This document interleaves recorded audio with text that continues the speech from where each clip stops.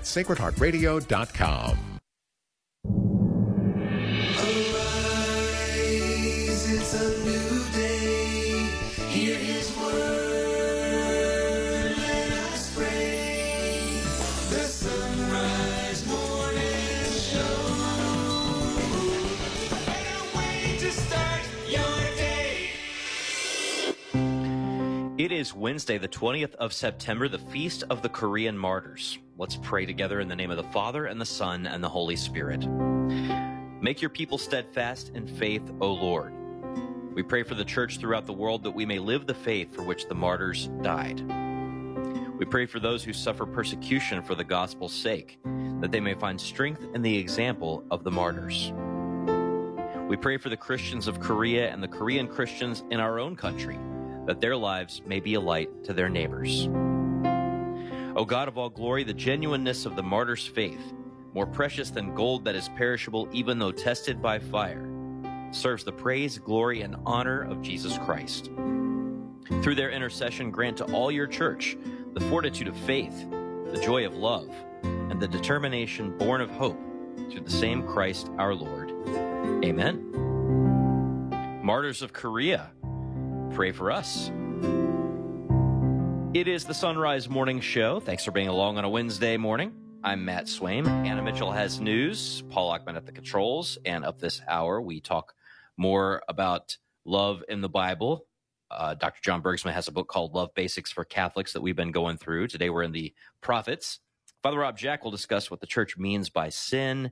We're going to discuss the March for the Martyrs that's coming up with Gia Chacon from forthemartyrs.com. And then we've been going through the Old Testament with Andrew Swafford and a few others from Ascension Press who put together a Catholic guide to the Old Testament. Today, we are in the first book of Kings. So stay with us if you can. Right now, it's 2 minutes past. Here's Anna Mitchell with news. Good morning. The Biden administration is no longer sending a team to Detroit this week during the ongoing UAW strike negotiations. President Biden had said last week that Labor Secretary Julie Su and Senior Advisor Gene Sperling would be sent to Michigan to support the United Auto Workers and those companies that are trying to work out a deal. Yesterday, however, a White House official said it would be most productive for the two to continue their negotiations from Washington. The Vatican's Secretary for Relations with States has spoken at a high-level meeting during the United Nations General Assembly, highlighting the Holy See's priorities for peace in the Holy Land and the whole of the Middle East. From Vatican Radio, Christopher Wells reports. Archbishop Paul Richard Gallagher recalled the Holy See's efforts in support of a two-state solution. He also highlighted the question of the administration of the city of Jerusalem, recognized as a holy city by Jews, Muslims, and Christians alike. Jerusalem, he said, can be a place of encounter where all can live together with respect and mutual goodwill. In this context, the Secretary said, it is truly sad to see acts of intolerance in Jerusalem, such as those recently perpetrated by some Jewish extremists against Christians. He called for such acts to be condemned by all governments, and especially the Israeli government. He called for Jerusalem to be recognized as a city of encounter, protected by an internationally agreed special statute, an idea promoted by the Holy See for some time. He added that the Holy See is firmly convinced that whoever administers the city of Jerusalem should adhere to internationally guaranteed principles. Finally, Archbishop Gallagher noted Pope Francis's repeated calls for direct dialogue between Israelis and Palestinians. He recalled the 2014 meeting in the Vatican between then-Israeli President Shimon Peres and Palestinian President Mahmoud Abbas, noting that there have not been any similar high-level meetings since the two leaders, together with Pope Francis, planted an olive tree representing the hope for peace in the Vatican gardens. Nevertheless, the Archbishop concluded, we continue to water that olive tree, waiting for the presidents of both states, accompanied by their governments, to come again to reap the fruits of peace. I'm Christopher Wells. More than 75 current and former American Jewish community leaders are pushing President Biden to only pursue an Israeli-Saudi Arabia normalization agreement that includes moves toward a two-state solution. In an open letter published yesterday, the Jewish leaders called for an agreement that includes what they called measures that tangibly advance prospects for a two-state solution and reverses the worrisome trajectory of the Israeli-Palestinian conflict. The letter called for stopping Israeli settlement expansion in the West Bank and increasing territorial sovereignty for Palestinians. Ukrainian President Volodymyr Zelensky will be facing off against Russian officials today for the first time since Russia invaded Ukraine. Zelensky will address a special session of the powerful United Nations Security Council, where Russia is a permanent member with veto power over any decisions. Zelensky spoke to the UN General Assembly yesterday and urged the world to stand firm against Russia. He said Russia has no right to hold nuclear weapons. He said his country continues to fight the invasion and Russia should have been forced to give up its nuclear weapons in the 1990s. He also said Russia is weaponizing the world's food supply chain and nuclear power plants in order to get what it wants.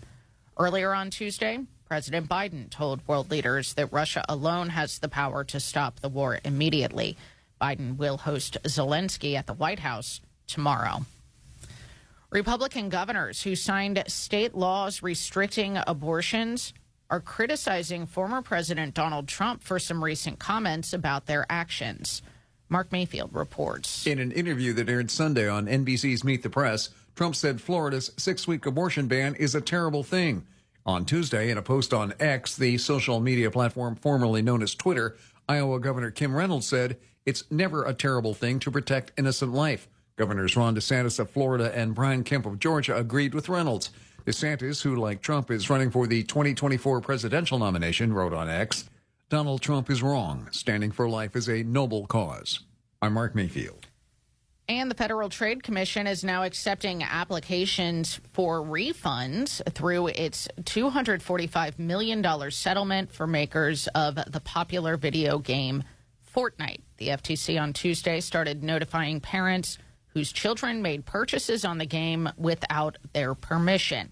Last year, the FTC accused the game maker, Epic Games, of making it easy for children to rack up charges without parental consent.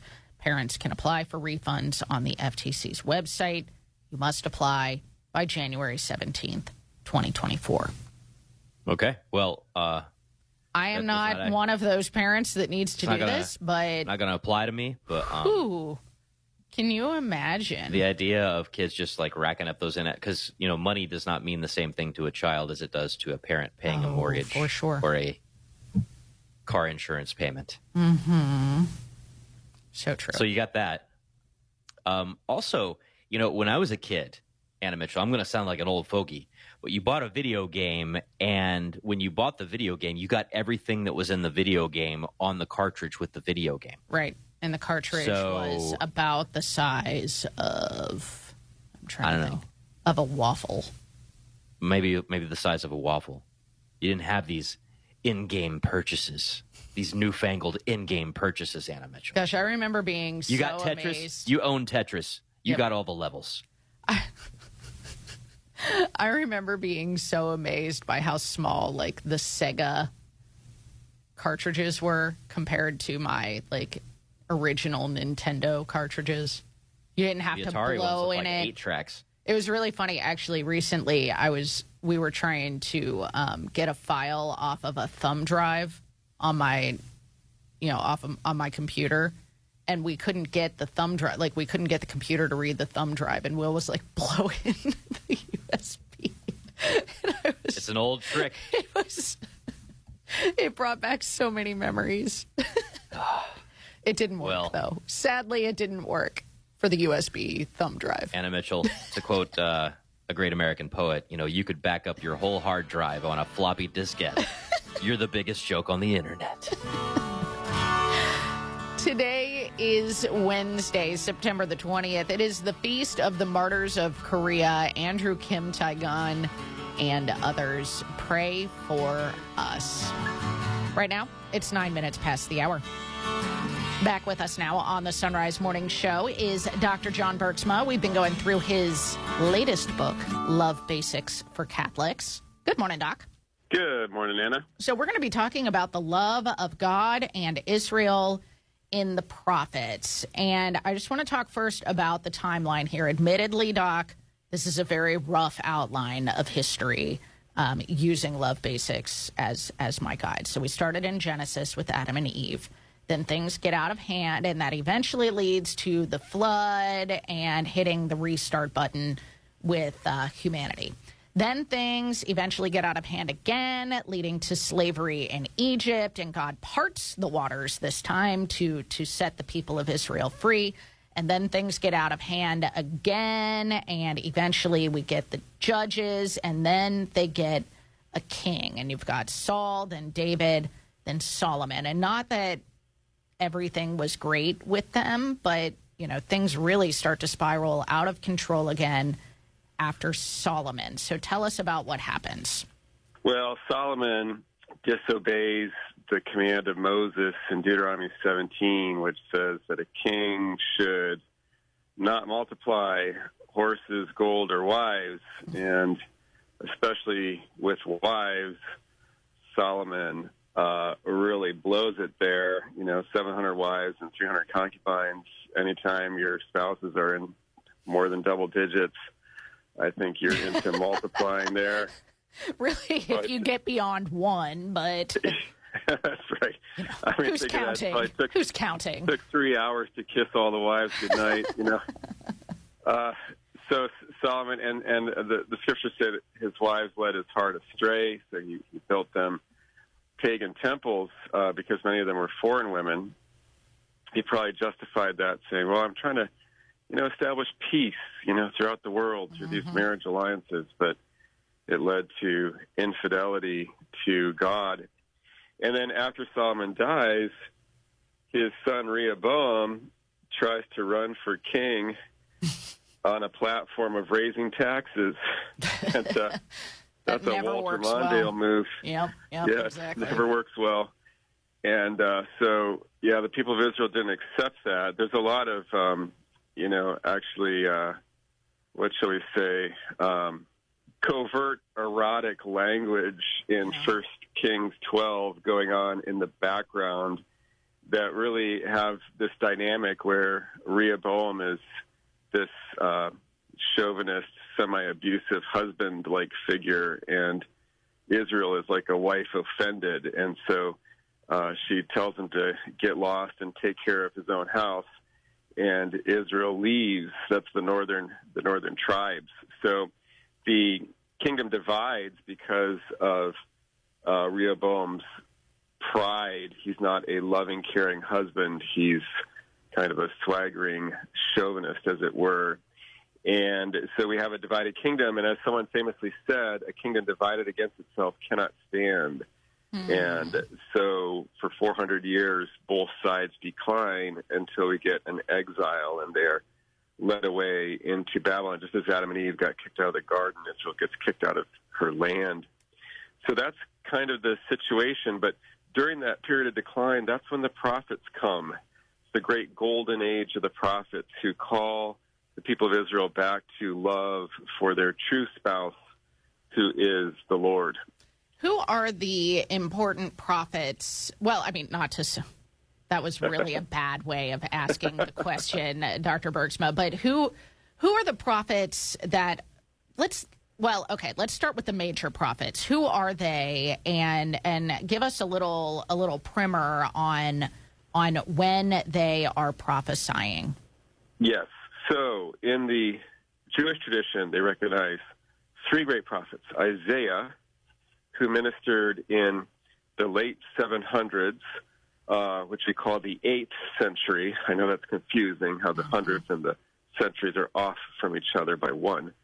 But the late 700s, this is Isaiah, around the time of King Hezekiah, who had a glorious battle against the Assyrians and stood them off around the year 700, a story that even made its way into the Greek historians. So that's Isaiah and Hezekiah, King Hezekiah. Then Jeremiah comes about a century later in the late 600s, and he prophesies all the way into the time of the exile, which is around the 590s and 580s. And then Ezekiel is the third great prophet of the Israelite tradition. He was taken into exile, and in the 590s and 580s, he prophesies to Israel from exile already. So those are the those are the three greats. And then in the Christian tradition, we also add Daniel, who likewise, much like Ezekiel, was taken into exile and prophesied from there. Yeah.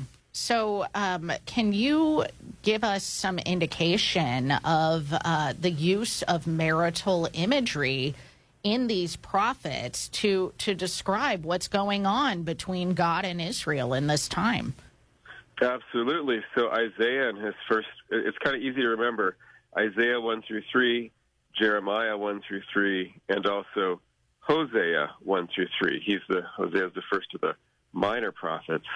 Those first three chapters of those three important prophets, they all use this image of the people of God as unfaithful bride who's wandered away after different lovers, but God is patient and kind, always wooing her back. And one day the Lord will come and renew with his people that spousal covenant relationship, and there will be sweetness and a kind of new honeymoon. Well, we'll dive more into that a little more deeply the next time we get together. In the meantime, Love Basics for Catholics is linked at sunrisemorningshow.com. Dr. John Bergsma, thank you so much. You're welcome so much. Talk to you next time. Sounds good. I look forward to it. All right, we got headlines coming up next. The Sunrise Morning Show continues here on the EWTN Global Catholic Radio Network. It's 16 past. The new feature film, Mother Teresa and Me, sponsored by Fathom Events, is in theaters Thursday, October 5th. Mother Teresa and Me weaves together the stories of two women, Mother Teresa, who served the poor with love amidst her dark night of the soul, and Kavita, a young woman who is searching for love while struggling with her unexpected pregnancy. Mother Teresa and Me, in theaters Thursday, October 5th. More information at fathomevents.com. That's fathomevents.com. Lord, Teach Me to Pray, the Ignatian Prayer Series, can now train you and others electronically to become facilitators and bring the Ignatian way of prayer to your parish. Come to know and love Jesus Christ like never before and help others do the same. Don't pass up the opportunity to join this work of the new evangelization. Go to LordTeachMeToPray.com and click on Digital Training. That's LordTeachMeToPray.com and click on Digital Training. The kids got new supplies for back to school, so what do the parents get? Well, we suggest treating yourself to some good coffee, and the Mystic Monks of Wyoming have a number of blends to choose from.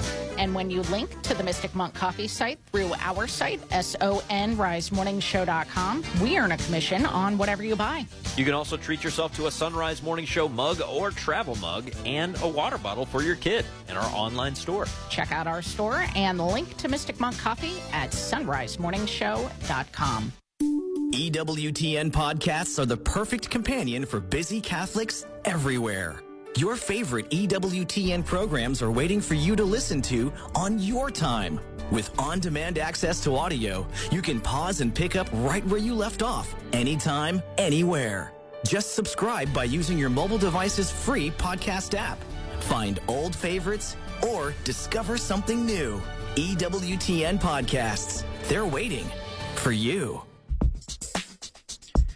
18 minutes past the hour. Here's Anna with headlines. Ukrainian President Volodymyr Zelensky will address a special session of the United Nations Security Council where Russia is a permanent member with veto power.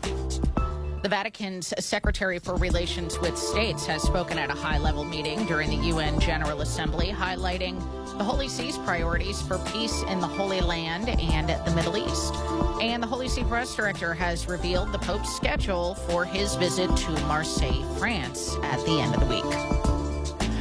Anna Mitchell, today we mark the Feast of the Martyrs of Korea, and there are hundreds of them. There have been waves of persecution, but the ones who are on the calendar officially were murdered during waves of persecutions in 1839, then again in 1846, and then in 1867. And that's before we even get to the last century and the Korean War and everything that went on with the persecutions under the current string of regimes that we see today in Korea. North Korea, North Korea, I should say. Yeah.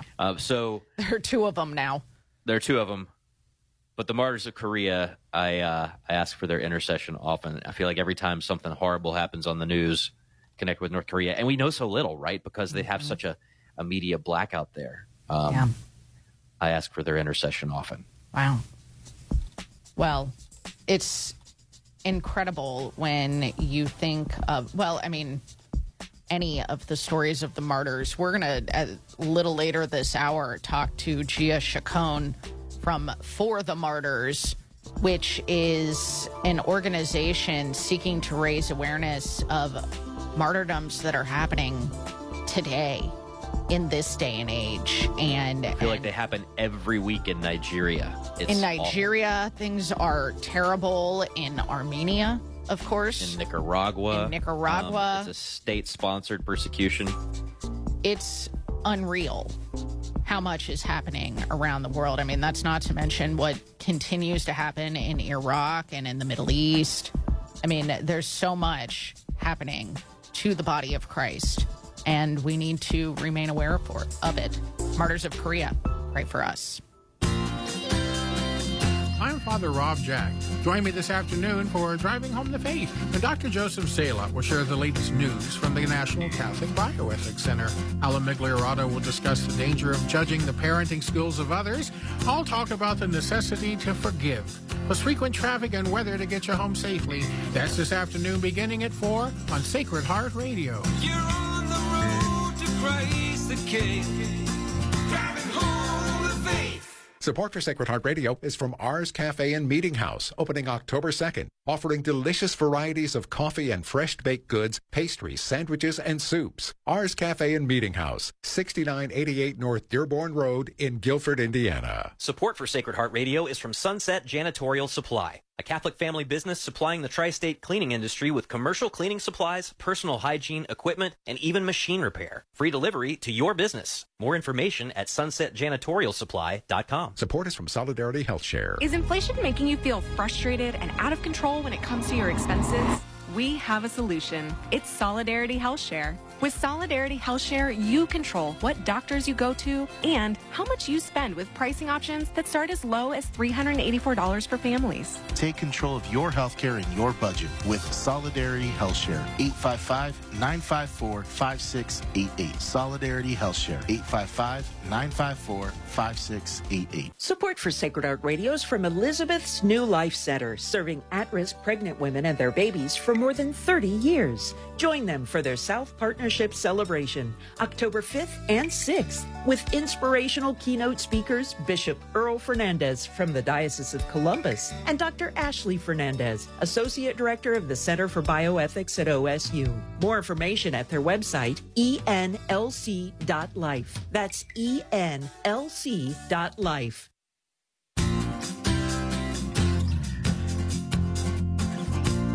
The Sunrise Morning Show continues. I'm Matt Swaim, joined now by Father Rob Jack. He is host of Driving Home the Faith, which is another production of Sacred Heart Radio, which also does the Sunrise Morning Show.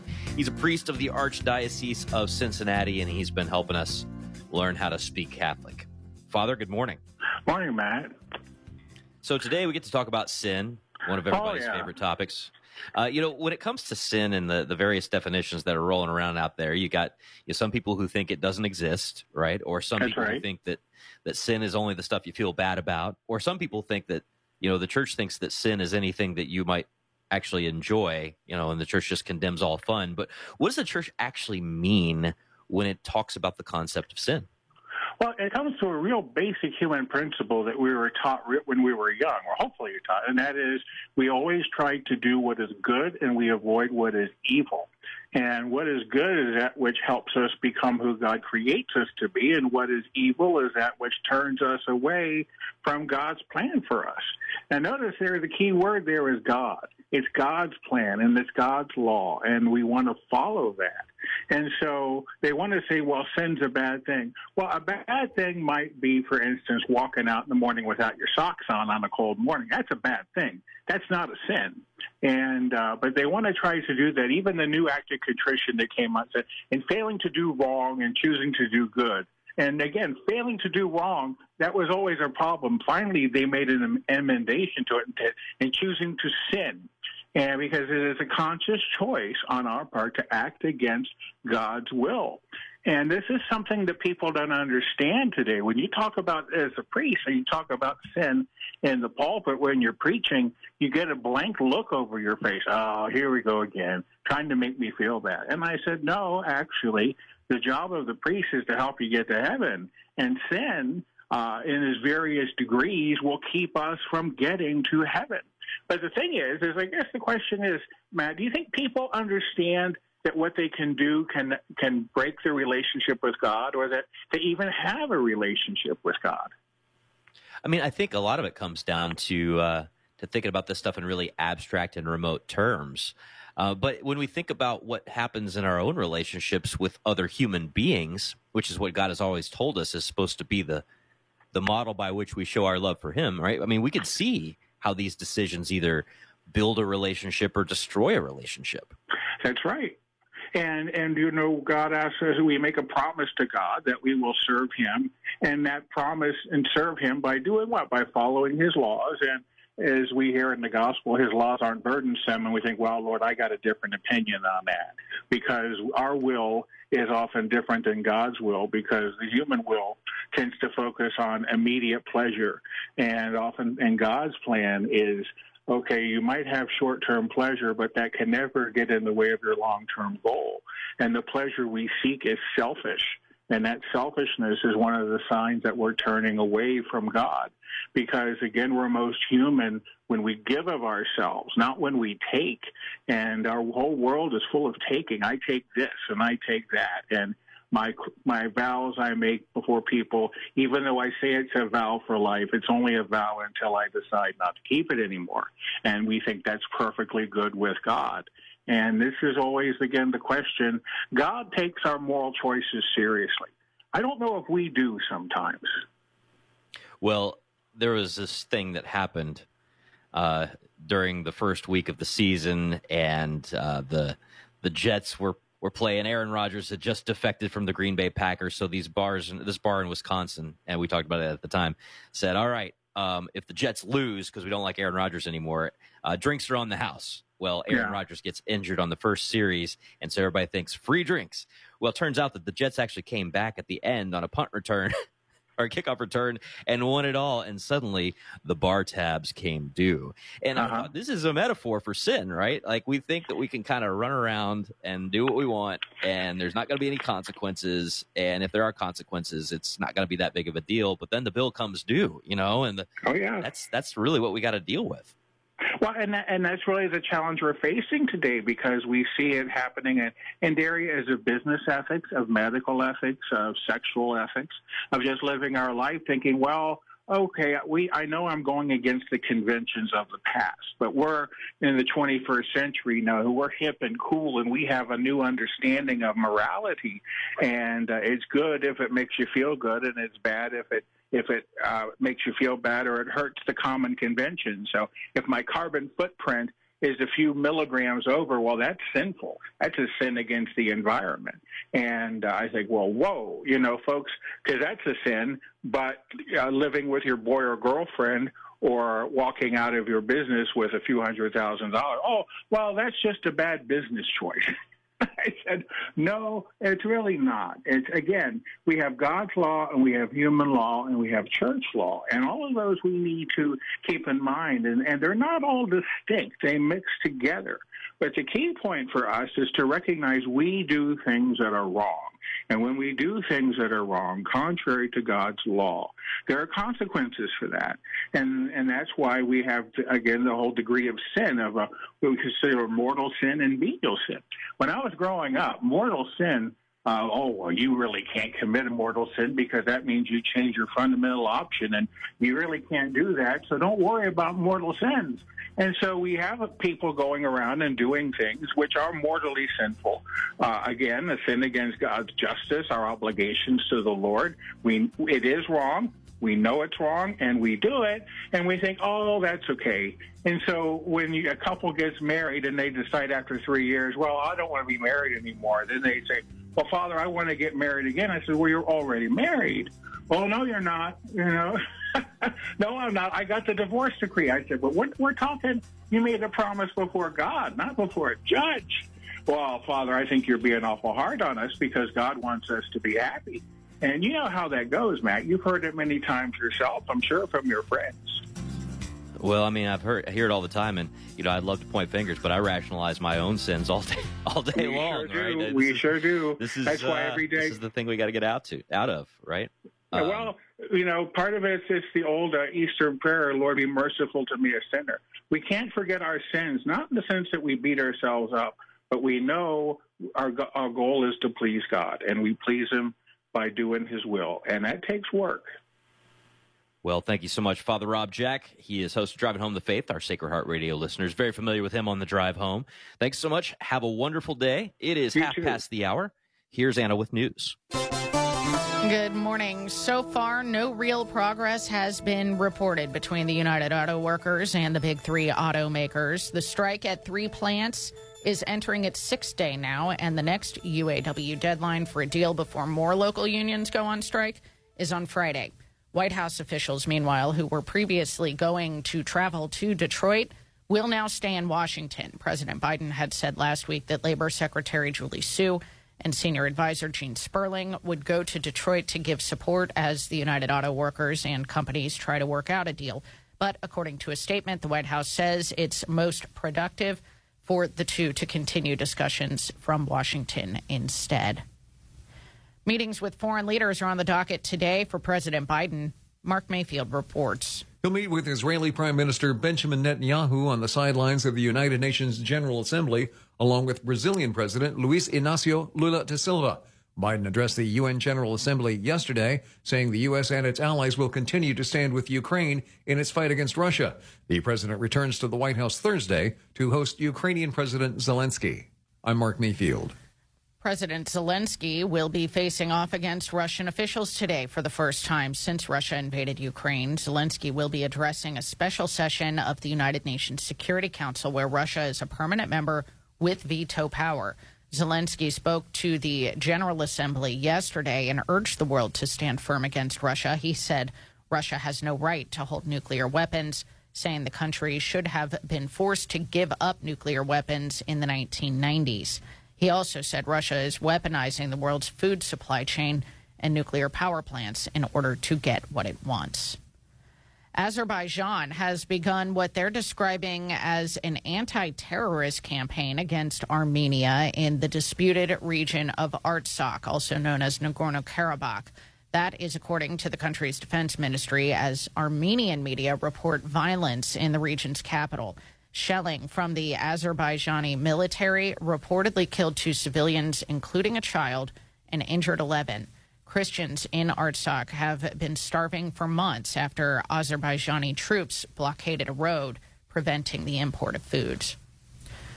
The Pope's schedule during his visit to Marseille at the end of the week has been revealed. Joseph Tulloch reports. Pope Francis will depart from Rome's Fiumicino airport at 2:30 on Friday afternoon, arriving at around 4:15 in Marseille. After a brief official welcome from France's Prime Minister, he will head to Marseille's Basilica of Notre-Dame de la Garde, where he will pray with the clergy of the local diocese. Following that, he will participate in another brief prayer service, this time together with a group of professionals drawn from various organizations dedicated to the care of seafarers, migrants and refugees. The following day, Saturday the 23rd of September, he will participate in the final session of the church-sponsored Mediterranean meetings, which bring together bishops and young people from North Africa, the Middle East and Southern Europe. He will then meet privately with the French President Emmanuel Macron. After lunch, Pope Francis will travel to Marseille's Velodrome Stadium, where he will celebrate Mass for the general public. He will then depart from Marseille and is expected to arrive back in Rome at about 9 p.m. Presenting the Pope's schedule to journalists in the Holy See press office, Matteo Bruni, the Holy See's official spokesperson, noted that this would be Francis's 44th apostolic journey abroad. Bruni stressed that the trip ought not to be understood as a visit to France, but rather as a visit to the city of Marseille. The same, he noted, was true of the Pope's visit to the city of Strasbourg in 2014, where he visited the European Parliament. Both visits, he said, have an international character. Marseille, Bruni went on, is particularly notable in this regard, since it has been enriched over the course of its long history by a huge variety of cultures. Founded as a Greek colony around the year 600 BC, Over the years, it fell into the hands of Romans, barbarians, Arabs, and Saracens. And in recent years, it has gone on to become a melting pot of different cultures and one of France's most ethnically diverse cities. It is a fitting setting, then, for these Mediterranean meetings, aimed at constructing bridges between the diverse nations that call this ocean home. I'm Joseph Tulloch. That's the news. You're listening to the Sunrise Morning Show. It's now 35 minutes past the hour.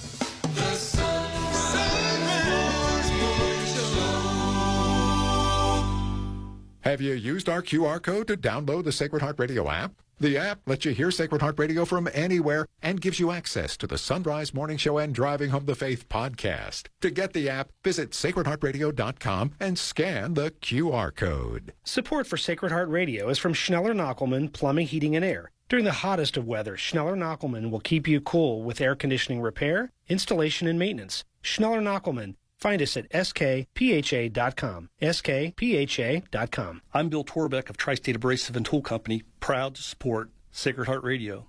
Diamond and CBN are the most advanced cutting tools because they're the hardest materials known. These enable you to machine 3 to 8 times faster compared to carbide, while reducing downtime for tool changes by 90%. Improve your productivity when machining hard, cast, and powdered metals or difficult-to-machine materials. Find out more at theabrasiveone.com. That's the number 1, theabrasiveone.com. It's 24 minutes before the hour on this Feast of the Martyrs of Korea, Wednesday, September the 20th. Your forecast is brought to you on Sacred Heart Catholic Radio by Schneller-Knockelman Plumbing, Heating, and Air, online at skpha.com. Hotter today. Right now, it's nice. Temperatures in the lower to mid-50s as you're heading out the door. For Cincinnati, it'll be mostly sunny skies today and warmer, high of 83 degrees, partly cloudy tonight with an overnight low of 59, partly cloudy and warm again tomorrow with a high of 84 degrees. For the Miami Valley-Dayton area, mostly sunny skies today and a high of 83, partly cloudy tonight with an overnight low of 58, mix of sun and clouds tomorrow and a high of 84 degrees. This is Sacred Heart Catholic Radio, 740 a.m., 9:10 a.m. Download our app at sacredheartradio.com.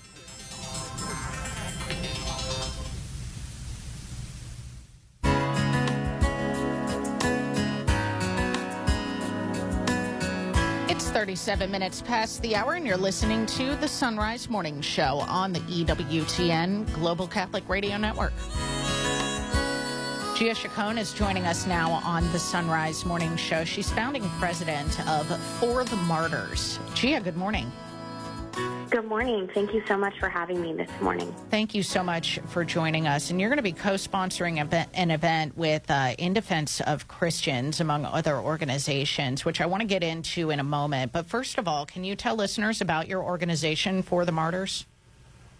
Absolutely. So we were founded as a result of my travels to the Middle East. I was previously working with another nonprofit organization that focused on international crisis relief. And between the years of 2017 to 2018, I was doing a lot of work in the Middle East with the persecuted church and with Christians who suffered directly under ISIS in Iraq and Syria. And really, as a result of those travels, hearing the stories of the persecuted church, and then coming back to the United States and talking to Christians here about what was happening around the world to our brothers and sisters, and that Christians are the most persecuted religious group, realizing that Christians in the United States are totally unaware of what's happening around the world to the body of Christ, let alone bringing this issue to secular media. The Lord just placed a heavy burden on my heart for the persecuted, and through that, For the Martyrs was born, which is an organization that raises awareness about the crisis of Christian persecution, advocates for religious freedom, and provides aid to suffering Christians around the world. Well, so grateful for the work that you do, and grateful for you to be able to come on a show like the Sunrise Morning Show to make listeners more aware of what is happening to the body of Christ around the world, as you were mentioning.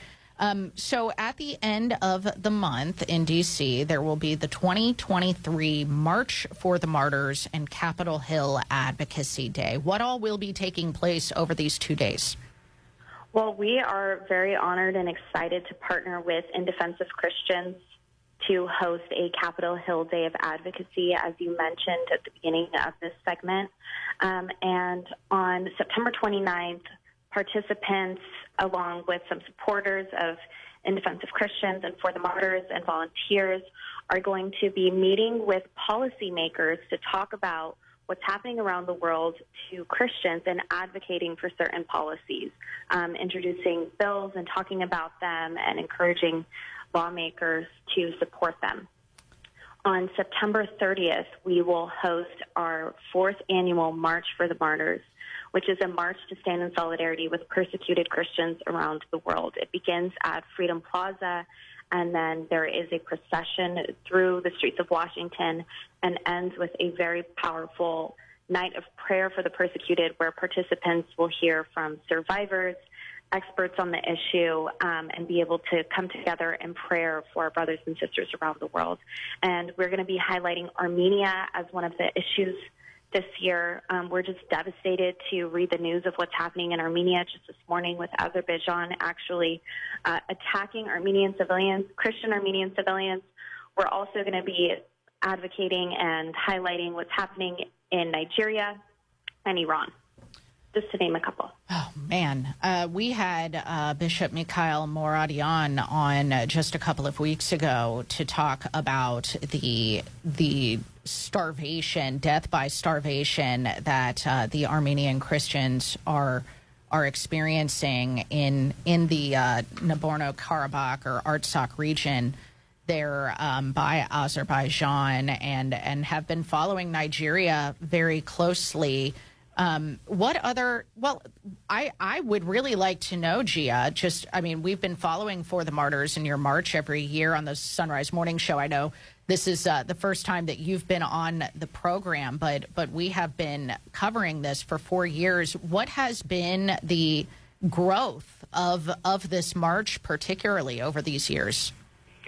It's been incredible to see the growth, and what's really just surprised us and left us feeling very encouraged as an organization is the amount of young people that are interested in coming out all the way to Washington, D.C., and being a voice for persecuted Christians. The majority of our participants are between the ages of 18 to 35.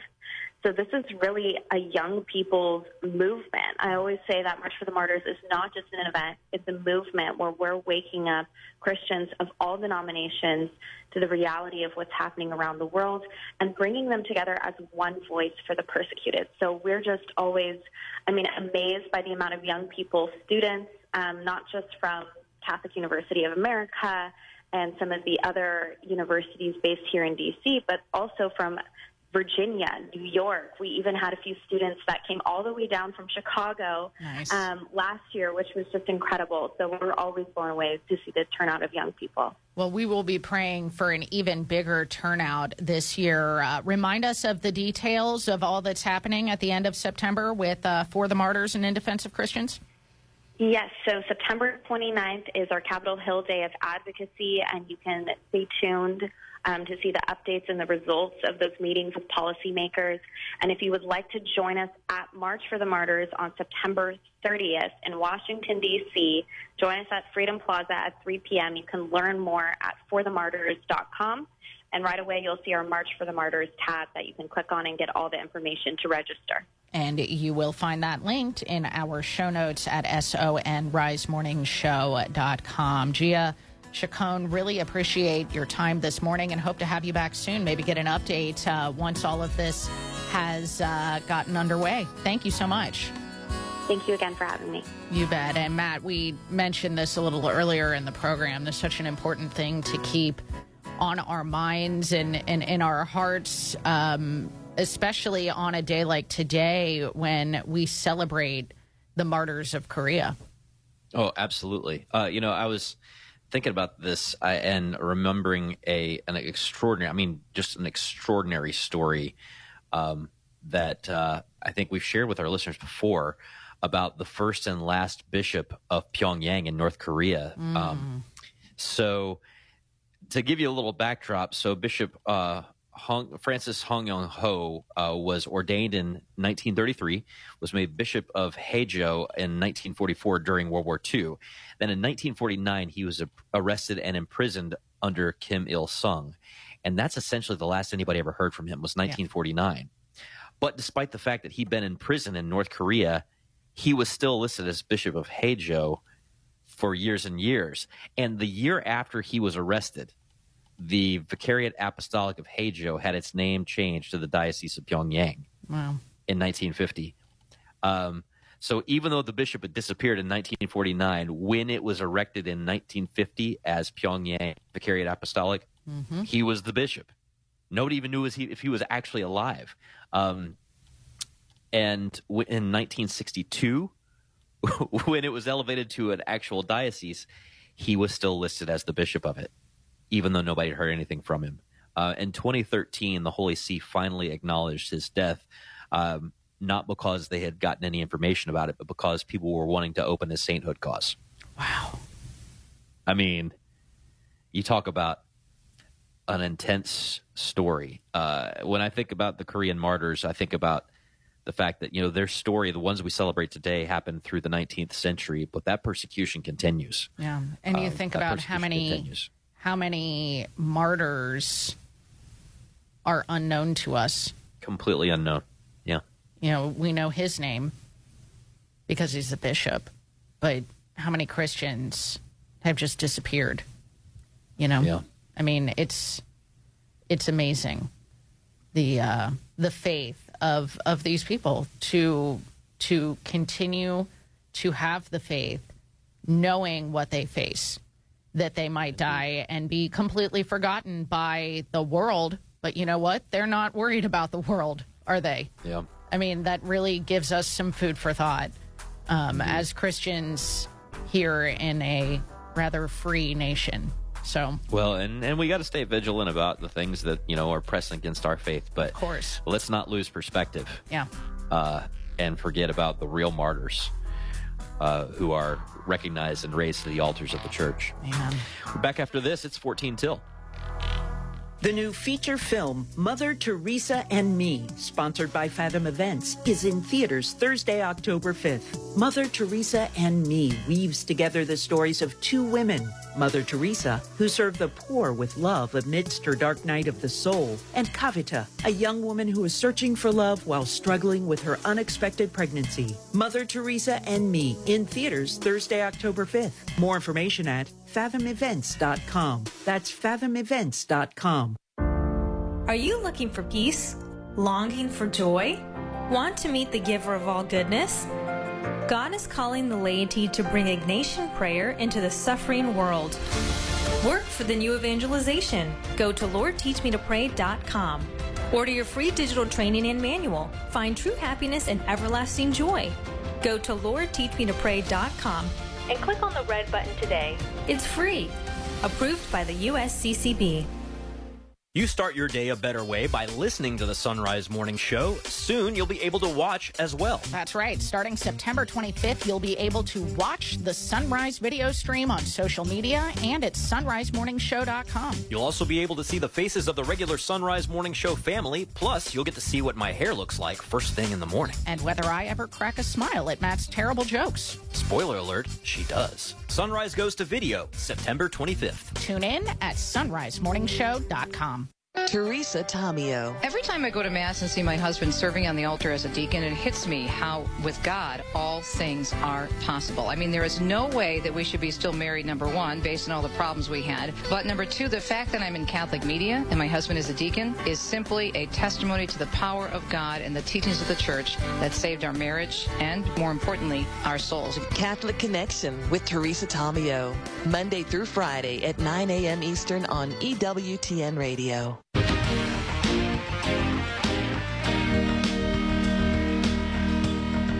It's time for our weekly Old Testament Bible study using a Catholic guide to the Old Testament from Ascension Press. Get a copy of your own at ascensionpress.com/Old Testament. And back with us for our study of the first book of Kings today is Dr. Andrew Swafford, one of the contributors to this guide. Good morning, Andrew.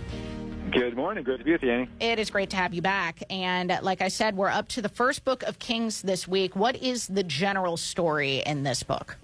Yeah, well, in many ways, these opening chapters really represent the high point of the Old Testament narrative, and we can go through that in a second. But so we're going to see the rise, the kind of consolidation of what's called the United Kingdom, with David and Solomon over all 12 tribes of Israel.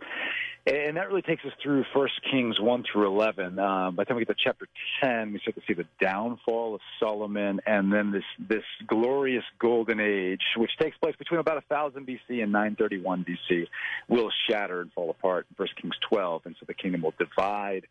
And that really takes us through that, and then the rise of Elijah in chapter 17, and really the narrative is going to be dominated by very much by Elijah's prophetic ministry and the kind of petering out and downfall of these kingdoms, which will continue in 2 Kings. We'll continue that narrative. Yeah, you kind of get whiplash if you think about it, like all that happens in this book, like good and bad, as you mentioned. The high point of the kingdom under Solomon, and then how quickly things fall apart when he dies. So talk about, in addition to Solomon and Elijah, who are the other people that we should know who stand out in this first book of Kings? Well, we're going to meet Omri, we're going to meet Ahab, and there's a number of chapters that first with Ahab for sure, who's married to Jezebel, and this is going to be part of the context in the northern kingdom between the confrontation between Elijah and Ahab, and Elijah and the prophets of Baal on Mount Carmel, and so those are going to be some of the key figures here in First Kings. And we mentioned, Elijah. Elijah's going to go to Mount Horeb. Elijah really is kind of a new Moses figure. He's going to perform some miracles like Moses. He's going to be on Mount Sinai. He's going to hear the voice of God. And then as we get to 2 Kings, that's where we really will see Israel, both kingdoms, Judah and Israel, involved in international politics and get caught up with Assyria and then Babylon, and but that'll be the next book, 2 Kings. Yeah, we'll hold that as a little tease for the next time we get together. But you mentioned, I think that the stories of Elijah are fairly popular. Is that the word I'm looking for? Fairly well known. I mean, they really spark the imagination and are rather memorable. When he goes up against the prophets of Baal, when he hears that tiny whispering sound as he's escaping from the evil queen Jezebel, and all of these stories about Elijah. But there are a couple of things that I think we don't know as well, and I'm not sure why, but rather important events. So I want to talk about two things here. First off, tell us about the significance of the building of the temple in our understanding, the bigger story of salvation.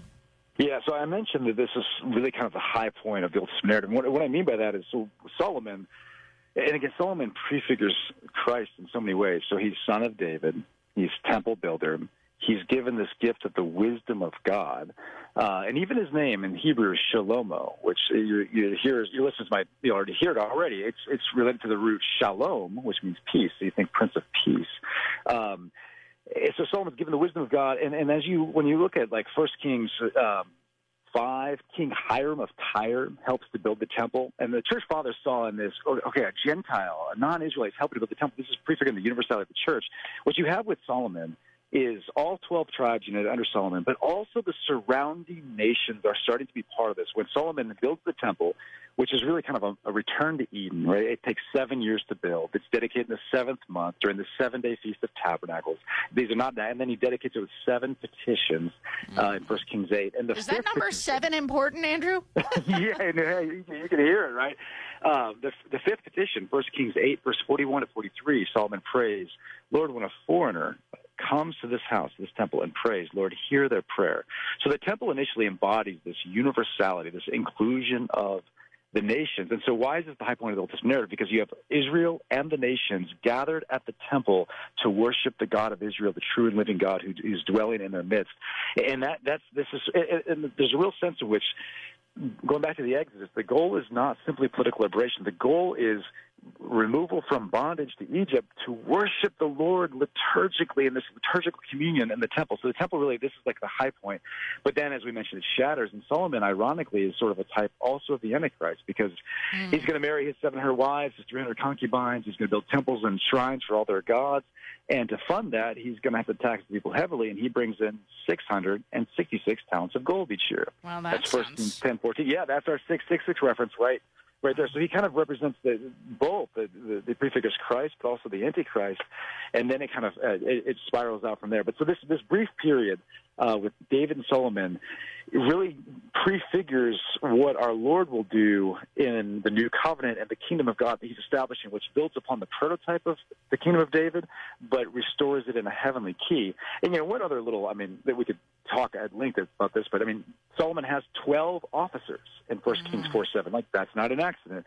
Things like the queen mother. The queen in the Davidic kingdom was the mother of the king, the Gevirah. This was an office who had the role of bringing the petitions and needs of the people to the king. This prefigures our Blessed Mother's role in the new covenant. So this golden age really foreshadows the new covenant, but then it spirals out really in a kind of tragic and ominous way. And we could pick that up there if you'd like. But absolutely. Yeah. Well, we've run out of time. We'll have to leave it there. But the division of the kingdom, which was the other thing that I wanted to talk about, figures heavily in the second book of Kings. So we'll be able to discuss that more at length the next time we get together. In the meantime, you can find a Catholic Guide to the Old Testament from Ascension Press linked at sunrisemorningshow.com. We've been talking to Dr. Andrew Swafford. Andrew, really appreciate it. Oh, so good to be with you. Thank you so much. You bet. Really been enjoying going through this Old Testament Bible study, getting a sense of how these books fit into the bigger picture of salvation history. And it's been, kind of easy so far. But we're starting to get to a point where things get a little bit confusing because we're not going to be in chronological order. Pretty soon, we got 2 Kings first, and then 2 Kings first. But then 1st and 2nd Chronicles is where things can start get confusing, and that's when we really, really need the guide. So anyway, looking forward to all these discussions moving forward. We got another hour of the Sunrise Morning Show coming up from most of our affiliates here on the EWTN Global Catholic Radio Network. Hope you can stay with us. Where can you read how to be in the world but not of the world? And how to trust that our prayers will be answered by thanking God ahead of time? Where can you see Sacred Heart Radio engaged in our Catholic community? And what our survey says about what's important to you? Where can you get the Elder Football schedule, our updated program schedule, and more? In Sacred Heart Radio's Autumn Newsletter. To get your copy, visit sacredheartradio.com and click on Newsletter Sign Up. Support for Sacred Heart Radio is from JC Health Insurance Agent George Justin. If you're turning 65, retiring, or simply have Medicare questions, George has answers. George is your pro-family, pro-life guide to Medicare, helping to simplify your transition by guiding you through the options to find a plan that meets your unique needs, all at no cost to you. Find out more from George Justin at JC Health Insurance, 859-414-6591. That's 859-414-6591.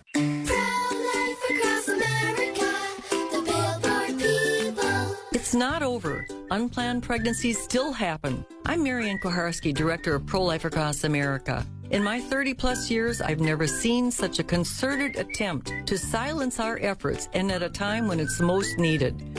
There's a powerful effort to prevent and block our pro-life messages. Our billboards, social media, and digital ads are all impacted. Our messages feature a hotline number connecting callers with more than 3,000 pregnancy support centers across America, offering alternatives to abortion, free ultrasound, and pregnancy assistance. Babies' lives are being saved. The need still exists. It really does. And Pro-Life Across America needs your help. Please find us at prolifeacrossamerica.org. Did you know I could suck my thumb before I was born? Yep, we all started small. Pro-Life Across America.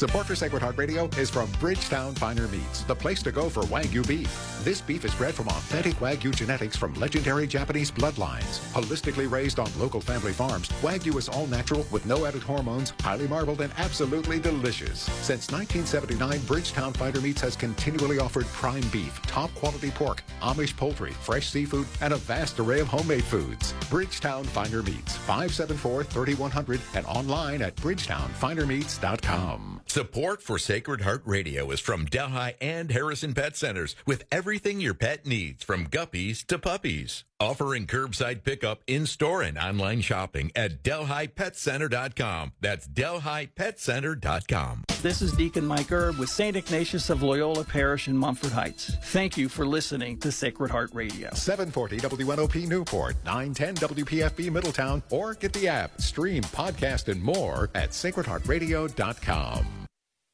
Arise, it's a new day. Hear his word, let us pray. The Sunrise Morning Show. Can't wait to start your day. We continue on this Wednesday, the 20th of September, the Feast of the Korean Martyrs. Let's pray St. John Fisher's prayer for bishops. In the name of the Father, and the Son, and the Holy Spirit. Lord, according to your promise that the gospel should be preached throughout the whole world, raise up men fit for such work. The apostles were soft and yielding clay till they were baked hard by the fire of the Holy Ghost. So, good Lord, do now in like manner with your church militant, change and make the soft and slippery earth into hard stones. Set in your church strong and mighty pillars that can suffer and endure great labors, poverty, thirst, hunger, cold, and heat, which also shall not fear the threatenings of princes, persecution, nor death, but always persuade and think with themselves to suffer with a good will, slanders, shame, and torments, for the glory and praise of your holy name. Lord, raise up bishops for your church. Amen. Pray for my bishops every day. I got a few here in the Archdiocese of Washington. You've got one wherever you are. And let's just say the devil does not like them. And we got to pray for our bishops every single day, including the Bishop of Rome, who is our Holy Father, and all priests as well. It is the Sunrise Morning Show. Thanks for being with us on a Wednesday morning. I'm Matt Swaim. Anna Mitchell has news. Paul Lockman, the board, punching up music and guests and the like. We'll talk to Father Philip Michael Tangora here in a little bit, really kind of trying to sit on that reading from the gospel on Sunday about forgiveness and kind of how that plays out practically in our world. Carlo Broussard continues our series on trying to have a language to respond to gender ideology. Dr. Ted Sri has a new resource on prayer that he's going to share with us, and then pastoral counselor Kevin Prendergast as well to discuss suicide prevention. So stay with us if you can. Right now it's 2 minutes past. News and service of Central Fabricators and centralfabricators.com. Here's Anna Mitchell. Good morning. So far, there's been no real progress reported between the United Auto Workers Union and the big three automakers. The strike at 3 plants is now entering its 6th day today, and the next UAW deadline for a deal before more local unions go on strike is Friday. White House officials who were previously going to travel to Detroit will now stay in Washington. President Biden had said last week that Labor Secretary Julie Su and Senior Advisor Gene Sperling would be going to Detroit to give support as they try to work out a deal. But according to a statement, the White House says it is most productive for the two to continue discussions from Washington.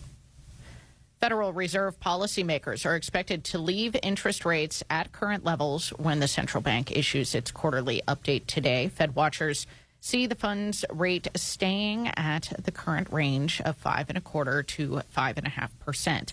The Fed has raised interest rates 11 times since March of last year. The Vatican's Secretary for Relations with States has spoken at a high-level meeting during the United Nations General Assembly, highlighting the Holy See's priorities for peace in the Holy Land and the whole of the Middle East. From Vatican Radio, Christopher Wells reports. Archbishop Paul Richard Gallagher recalled the Holy See's efforts in support of a two-state solution. He also highlighted the question of the administration of the city of Jerusalem, recognized as a holy city by Jews, Muslims, and Christians alike. Jerusalem, he said, can be a place of encounter where all can live together with respect and mutual goodwill. In this context, the secretary said, it is truly sad to see acts of intolerance in Jerusalem, such as those recently perpetrated by some Jewish extremists against Christians. He called for such acts to be condemned by all governments, and especially the Israeli government. He called for Jerusalem to be recognized as a city of encounter, protected by an internationally agreed special statute, an idea promoted by the Holy See for some time. He added that the Holy See is firmly convinced that whoever administers the city of Jerusalem should adhere to internationally guaranteed principles. Finally, Archbishop Gallagher noted Pope Francis' repeated calls for direct dialogue between Israelis and Palestinians. He recalled the 2014 meeting in the Vatican between then-Israeli President Shimon Peres and Palestinian President Mahmoud Abbas, noting that there have not been any similar high-level meetings since the two leaders, together with Pope Francis, planted an olive tree representing the hope for peace in the Vatican gardens. Nevertheless, the Archbishop concluded, we continue to water that olive tree, waiting for the presidents of both states, accompanied by their governments, to come again to reap the fruits of peace. I'm Christopher Wells. Ukrainian President Volodymyr Zelensky will be facing off against Russian officials today for the first time since Russia invaded his country. Zelensky will address a special session of the United Nations Security Council, where Russia is a permanent member with veto power over any decisions. Zelensky spoke to the UN General Assembly yesterday and urged the world to stand firm against Russia, saying Russia has no right to hold nuclear weapons and should have been forced to give up its nuclear weapons in the 90s. He also said Russia is weaponizing the world's food supply chain and nuclear power plants in order to get what it wants. Earlier yesterday, President Biden told world leaders at the UN that Russia alone has the power to stop the war immediately. Biden will host Zelensky at the White House tomorrow. Republican governors who signed state laws restricting abortion are criticizing former President Trump for some recent comments about their actions.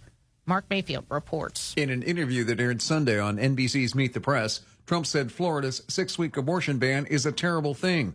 On Tuesday, in a post on X, the social media platform formerly known as Twitter, Iowa Governor Kim Reynolds said, it's never a terrible thing to protect innocent life. Governors Ron DeSantis of Florida and Brian Kemp of Georgia agreed with Reynolds. DeSantis, who, like Trump, is running for the 2024 presidential nomination, wrote on X, Donald Trump is wrong. Standing for life is a noble cause. I'm Mark Mayfield. And Maine's longest-serving senator joked that she would wear a bikini on the Senate floor to protest the relaxed dress code of the chamber. Now, to be clear, Republican Susan Collins did clarify this was a joke, but added her threat was a protest of Majority Leader Chuck Schumer's decision to suspend the Senate's dress code. Schumer changed the dress code for senators quietly on Friday simply by letting the sergeant at arms know. Although Schumer didn't explain why, many believe that it's to accommodate Pennsylvania Democratic Senator John Fetterman, who wears a hoodie and gym shorts in the Senate building. He has been casting votes from the hallway in order to avoid breaking the former dress code rules. All right, so Anna Mitchell. Yeah. I just want to make something clear to our listeners that will become apparent once the Sunrise Morning Show is available on video starting next week. But I always actually do get dressed. You're not wearing your jammies? No, I think that, that's one of the first questions that I get from people when, they meet me and they're like, hey, so do you just wear your pajamas on the radio? Because nobody would know. I'm like, I feel like people would be able to hear it in my voice if I were hanging out in PJs or something. Well, so I always get dressed. I actually have to get up and drive into work to do the show. So I'm definitely dressed. I mean, I'm not suit and tie over here, but you do look nice. We've been doing testing of the video and stuff, and so I've seen what you look like, and it's true. I can feel attest. like people can hear, and if they can hear that I'm dressed by the tone of my voice and ready to rock for the day, then maybe they can think to themselves, you know what? somebody else has already done this. Maybe I can do it. That said, I don't know how many of our guests are in their jammies. Yeah, I mean, I don't want to speculate. Yeah, it's better I would say not the number is high. And you know what? I don't blame them, and I'm okay with it because they're willing to wake up. You know, as long as you sound awake. We got up earlier than you so we could help you through this part of the process. Exactly. The Sunrise Morning Show continues. I'm Matt Swaim, joined now by Father Philip Michael Tangora. He's a pastor and a canon lawyer, joining us from New Jersey. Father, good morning. I am dressed. You are dressed. I would imagine that you would be. I am dressed. I mean, you got early masses too, where you got people half awake that you gotta minister to, and you also have to explain the scriptures to them in a way that'll make sense when their brains are still kind of trying to warm up, and that's what we kind of wanted to do today is look back to the readings we had on Sunday. Actually, there were a couple of readings, but it really was driven home in the gospel about the power and necessity of forgiveness. I wonder what you focused on in your homily. This past week, I focused mostly on the fact that when we are talking about forgiveness, mercy provides an opportunity. So I was talking about a football player professional football player who actually started at one of our Catholic high schools in the diocese, and he was in a way that was not very good. He was kind of falling into the wrong group of friends and whatnot. And his grandmother actually went out and parked herself on the bishop's driveway at that time and refused to allow the bishop to get into his own driveway to his home until he would agree to make sure that her grandson was going to be in one of the Catholic high schools in the diocese, so that he would be set on the right path and his errant ways would be made correct. And honestly, that provides this notion of forgiveness and this notion of healing. And if we don't provide and have the disposition of mercy offered to someone, then they won't ever be able to experience the transformative love of God. Well, that sounds like the parable of the impertinent widow, right? Who just bugs the judge until until she gets what she's asking for. But this concept of mercy and how it plays out practically speaking, there are a lot of people out there who know what they're doing is wrong, but don't know that there's mercy for them. I think that sometimes we do a really good job of teaching what you should and should not do, and don't do a good enough job of saying, but if you've done what you shouldn't do, please come to us, right? Because this is where the mercy is. Exactly. It's not just fraternal correction. It's fraternal correction with an invitation to be restored, with that invitation to be renewed and forgiven. And so, that's always one of those things when we talk about the works of mercy, the corporal works of mercy. One of them is to correct an errant brother or sister in Christ, but to always make sure that as we do such, that we're bringing them to receive the mercy of God, to let them know that God loves them. God wants them to be happy. God wants them to be filled with His grace and His power to be restored in God. And if we do not have that opportunity, if we're not providing them, then we're only providing them half of the message. Well, I think that this you mentioned the works of mercy. You've got two in there that I think we really like, which are instructing the ignorant and admonishing the sinner. Right? I think we all kind of like those two works of mercy. We're not as big on the forgive injuries willingly and bearing wrongs patiently, which are both also the spiritual works of mercy. Absolutely. And so when we look at the gospel, when we look at how it's meant to be realized in our life, we have to remember, just like, there's the notion of cafeteria Catholicism where you pick and choose. We cannot pick and choose which corporal and spiritual works of mercy we want to fulfill. We're called to fulfill them all. And that's the challenge. That's why it's always a challenge for all of us, and it's not something that is easily gotten about. That's why we're all dependent upon God's grace. We're all in need of reform. We're all in need of his mercy and forgiveness because we all fall short. And I think sometimes where we want to emphasize the instruction and the correction, what winds up happening is we can develop a sense of the fact that we're right and we're doing the right thing, and we're failing to recognize that we are still sinners ourselves. We are still in need of that healing and of that mercy ourselves, and that's why it's so important for us to remain humble, to remain aware of the fact that we should have a disposition of contrition and seeking God's mercy, seeking, being dependent upon him. We have never arrived in this life at that place of goodness and holiness. Well, and that's why that question that sometimes we get from our evangelical brothers and sisters, are you saved, doesn't make as much sense to a Catholic, because fundamentally we're told that we have been saved in one way in baptism. We are being saved through the sacramental life and our relationship with Christ through the course of our lives, and we hope to be saved if we stick to that, right? If we continue to be connected to that grace.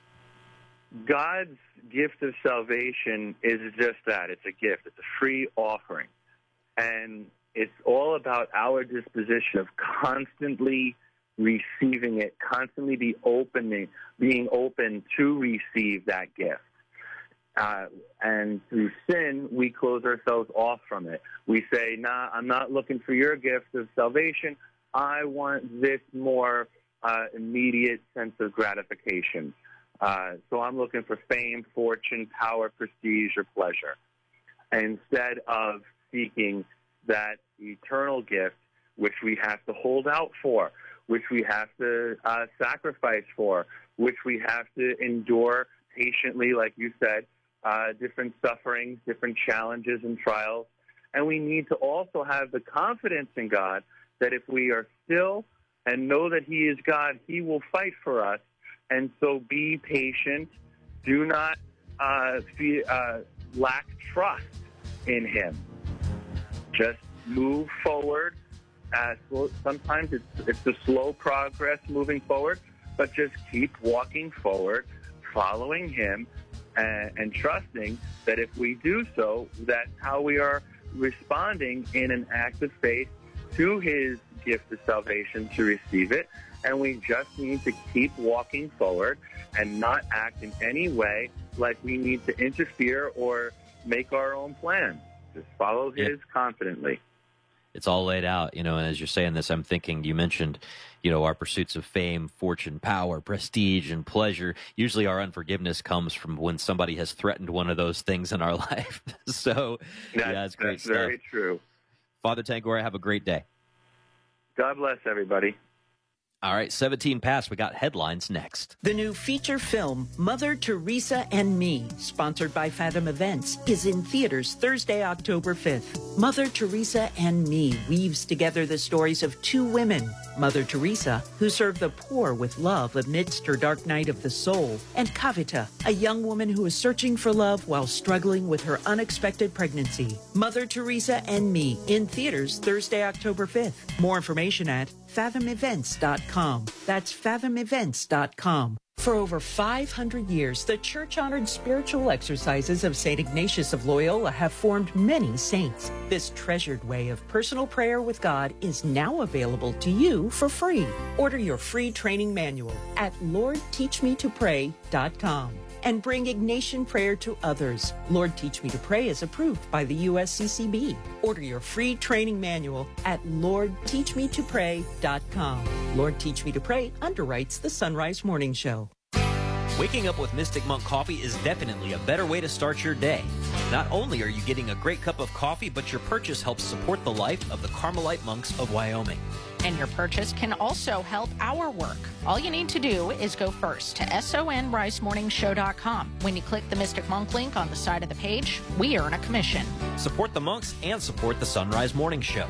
Click the Mystic Monk link at sonrisemorningshow.com. That's sonrisemorningshow.com. St. Augustine gives us tremendous insight as to why we should pray. He says this: why God should ask us to pray when he knows what we need even before we ask him may perplex us if we do not realize that our Lord and God does not want to know what we want, for as God he cannot fail to already know it. But rather he wants us to exercise our desire through our prayers so that we may be able to receive what he is preparing to give us.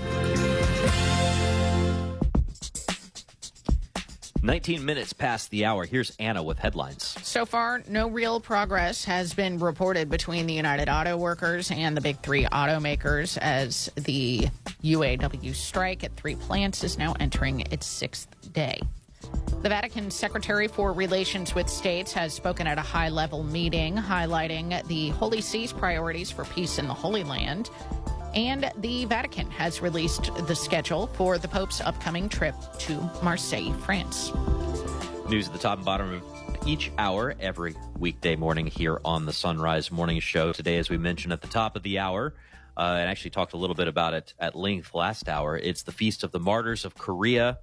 And these are hundreds of martyrs, priests, missionaries, they're lay people who died in persecutions, waves of persecutions. There was a big wave in 1839, another one in 1846, yet another wave of persecution in 1867, but all canonized together as a group on May 6th, 1984 by Pope St. John Paul II. And again, pray through their intercession because the persecution continues to this day in North Korea. Because of the oppressive regime that's been in place since the 50s. And I would encourage you to go. Matt and I use CatholicSaints.info saint calendar, and they've got information on a bunch of these martyrs. Just go and click around and read some of these stories. They're incredible. It's 21 past. Sacred Heart Radio is your local Catholic station and your source for news from the Catholic perspective. SacredHeartRadio.com is where you can find and share information on issues facing Ohio in November that are so important to the pro-life community. And that's not to mention our commitment to prayer. At SacredHeartRadio.com, you'll find resources and events to help you pray for a culture of life. So please visit SacredHeartRadio.com, your local source for pro-life information and prayer. Support for Sacred Heart Radio is from JC Health Insurance agent George Justin. If you're turning 65, retiring, or simply have Medicare questions, George has answers. George is your pro-family, pro-life guide to Medicare, helping to simplify your transition by guiding you through the options to find a plan that meets your unique needs, all at no cost to you. Find out more from George Justin at JC Health Insurance, 859-414-6591. That's 859-414-6591.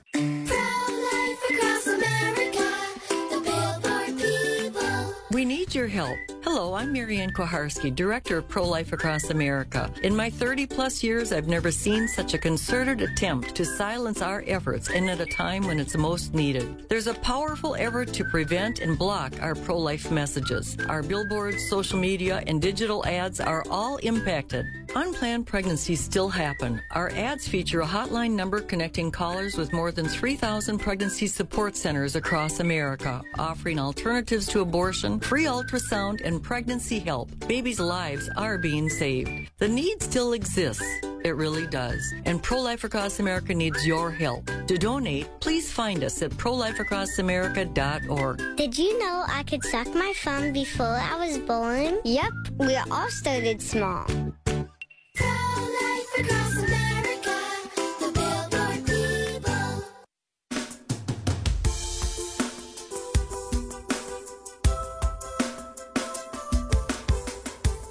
It's 23 minutes past the hour. You're listening to the Sunrise Morning Show on the EWTN Global Catholic Radio Network. Happy to have you along with us today. Back with us now on the Sunrise Morning Show is Carlo Broussard. He is an apologist with Catholic Answers. You can listen to his Sunday Word podcast at MrSundayPodcast.com, and he wants to speak at your parish. Invite him at CatholicAnswersSpeakers.com. Good morning, Carlo. Good morning, Anna. So we've been going through your book, The New Relativism, from Catholic Answers Press, and we're continuing our discussions on the illogic of the ideas of transgenderism. And we touched on this last week. Let's go into it a little more deeply this week. Then Supreme Court nominee, now Justice Ketanji Brown Jackson, who is really smart, hedged in her confirmation hearings when she was asked, what is a woman? And so you look at this question in the book. Now, she responded, I can't. I'm not a biologist. And I mean, she was like presumably trying to cater to transgender ideas. But by even mentioning biology, she was undermining that whole worldview. Can you explain? Yeah, you might say she was selling the form. Because the implication is that if she were a biologist, then she would be able to define what a woman is. But within contemporary gender ideology, that would be heresy to define a man or a woman in terms of biology, at least what a real man or a woman is. Because within contemporary gender ideology, what a man or a woman is defined by the inner sense or feeling of being a man or a woman, what is termed gender identity. So even though one might be biologically a male or a female, what constitutes real maleness or femaleness is the gender identity, which is defined as an inner sense or feeling or a self-perception of being a man or a woman. And, of course, that leads to some problems, as you know, Anna. Yeah, I mean, it gets to be like circular reasoning, right? Is that the official way of describing it? That's right. So if we define, so biology is not an option for defining what a woman is. Let's just stick with that for simplicity's sake. If we define a woman in terms of gender identity, which the 2022 San Diego County Board of Supervisors did when they voted to change the legal definition of a woman to include men who consider themselves women, that definition amounts to this, Anna. A woman is someone who has the gender identity of being a woman. Or you might state it like this. A woman is someone who has the inner sense or feeling of being a woman. But you can see how that creates a vicious circle because you might ask, well, what is a woman? A woman is someone who has the inner sense or feeling of being a woman. I thought that's what we were trying to define in the first place. So you see, you cannot define something using the term you're trying to define. That's a vicious circle. And that's at the heart of contemporary gender ideology. So it falls prey to circular reasoning. And for that reason, it's illogical. And, of course, there's some other problems with this gender identity or inner sense definition of a woman or a man as well. Right. Well, what about the idea of defining gender based on how society decides to define it? Yeah. One major problem based upon societal norms that I point out in the book, Anna, is that socially constructed norms are not innate or permanent. They're flowing, right? They ebb and flow. They come and go. And that's a problem for many within contemporary gender ideology thinking because for many, they claim their gender identity is innate and immutable or fixed. Now, if that's the case, well, then a woman or a man can't be defined by her conformance or his conformance with societal norms. So there's going to be some group, some population within the contemporary gender ideology group that are going to be excluded because many say it is innate and immutable and fixed. And so they would be in a pickle if they were to try and define a woman as someone who identifies with social norms that are viewed as expressive of a woman. So that's a major problem there. So they're going to have to not tolerate many members of the LGBTQ plus community if they try and define what a man or a woman is based upon societal norms. Well, and then also really undermines the ideas of feminism, but that's a whole other conversation that Right. we can get into at a different time, perhaps. But what about, just this idea, like, okay, well, a man or a woman is just whatever you want it to be, Carlo. Yeah, and you might end up encountering some folks with that. Once you point out the incoherencies of the inner sense definition or the gender identity definition, and that biology is off limits, societal norms are off limits, and then it might just amount to this total relativism as well. It's going to be whatever it means to you. But if we can define anything to mean anything we want, well, then it means nothing in reality. If a woman is going to be defined based upon whatever somebody thinks it means, well, then it means nothing in reality. And if it means nothing in reality, then no sense can be made of any person claiming to be a woman, including the poster childs, Caitlyn Jenner, the one called Leah Thomas, Jazz Jennings, or Rachel Levine, right? No sense can be made of any of those claims, and that would be a problem for contemporary gender ideology. Yep. So basically, we got to keep the pronouns, don't we, Carlo? Indeed we do, because we have to map onto reality. Yep. We got to map onto reality. We got to live in reality, folks. The book is called The New Relativism. You can find it linked at sunrisemorningshow.com, and you can invite Carlo to speak at your parish. I know he wants to go there. CatholicAnswersSpeakers.com. Also linked at sunrisemorningshow.com. Carlo, thank you very much, sir. Thank you, Anna. Have a great day. You too. Thank you. 1:30 now on the Sunrise Morning Show. It's time for news. So far, there's been no real progress reported between the United Auto Workers and the big three automakers as a strike at 3 plants continues into its 6th day today. The next UAW deadline for a deal before more local unions go on strike is Friday.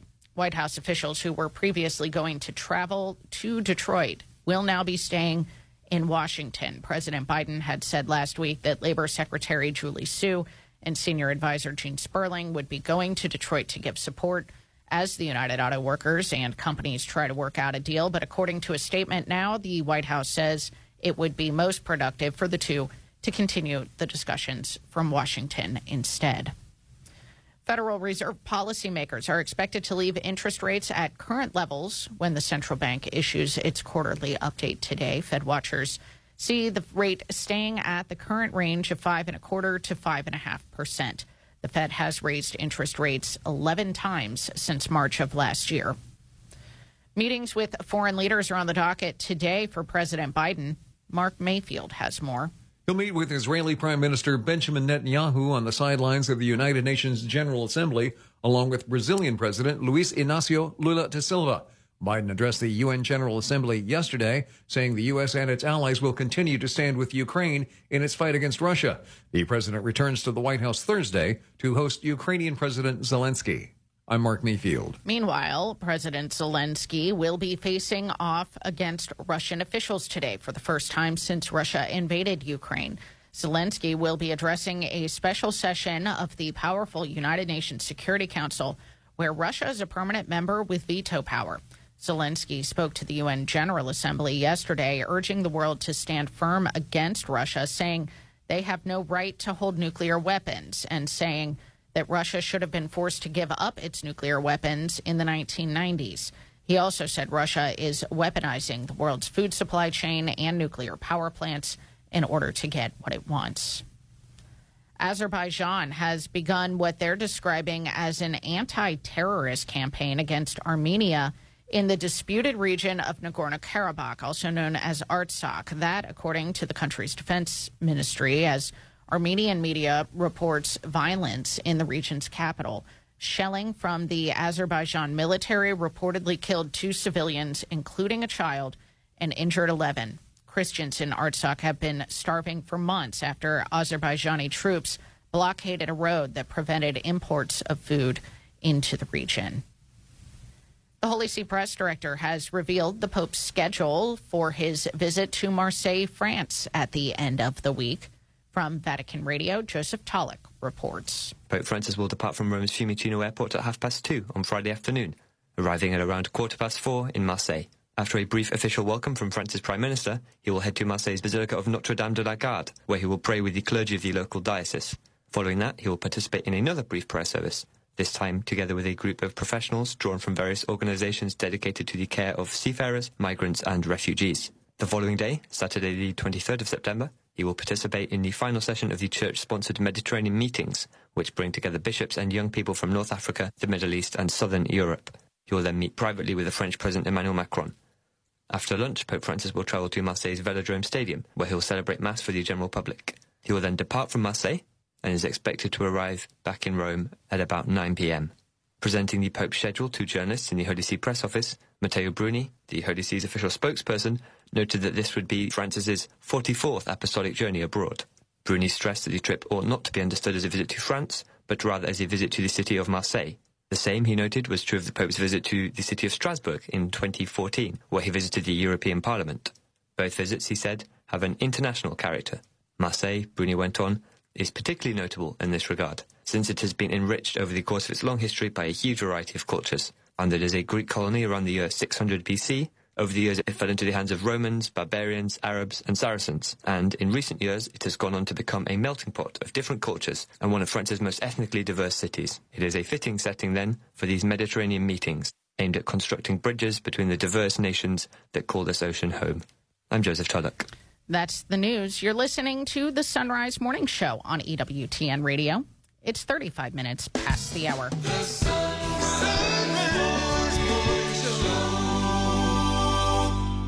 When you click subscribe at sacredheartradio.com, you get our show notes in your inbox with links to everything featured on the Sunrise Morning Show and Driving Home the Faith. To know when your favorite guests are on, go to sacredheartradio.com and click subscribe. This is Chris Knockelman, owner of Schneller Knockelman, Plumbing, Heating, and Air.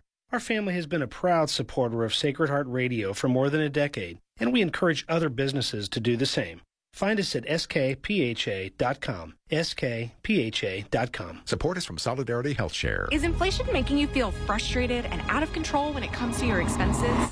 We have a solution. It's Solidarity Health Share. With Solidarity Health Share, you control what doctors you go to and how much you spend with pricing options that start as low as $384 for families. Take control of your healthcare and your budget with Solidarity Health Share. 855-954-5688. Solidarity Health Share. 855-954-5688. It's 24 minutes before the hour on this Feast of the Martyrs of Korea, Wednesday, September the 20th. Your forecast is brought to you on Sacred Heart Catholic Radio by Schneller Knockelman Plumbing, Heating, and Air, online at skpha.com. Hotter today. Right now, it's nice. Temperatures in the lower to mid 50s as you're heading out the door. For Cincinnati, it'll be mostly sunny skies today and warmer, high of 83 degrees, partly cloudy tonight, with an overnight low of 59, partly cloudy and warm again tomorrow with a high of 84 degrees.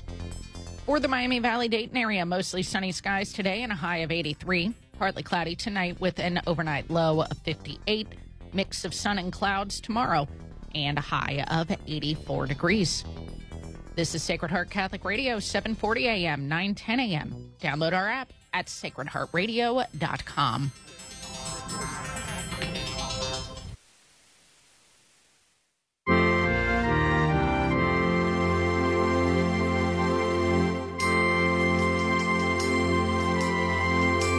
Sunrise Morning Show continues. I'm Matt Swaim, joined now by Dr. Edward Sri, who's part of a new video series through Ascension Press. It's called When You Pray, A Clear Path to a Deeper Relationship with God.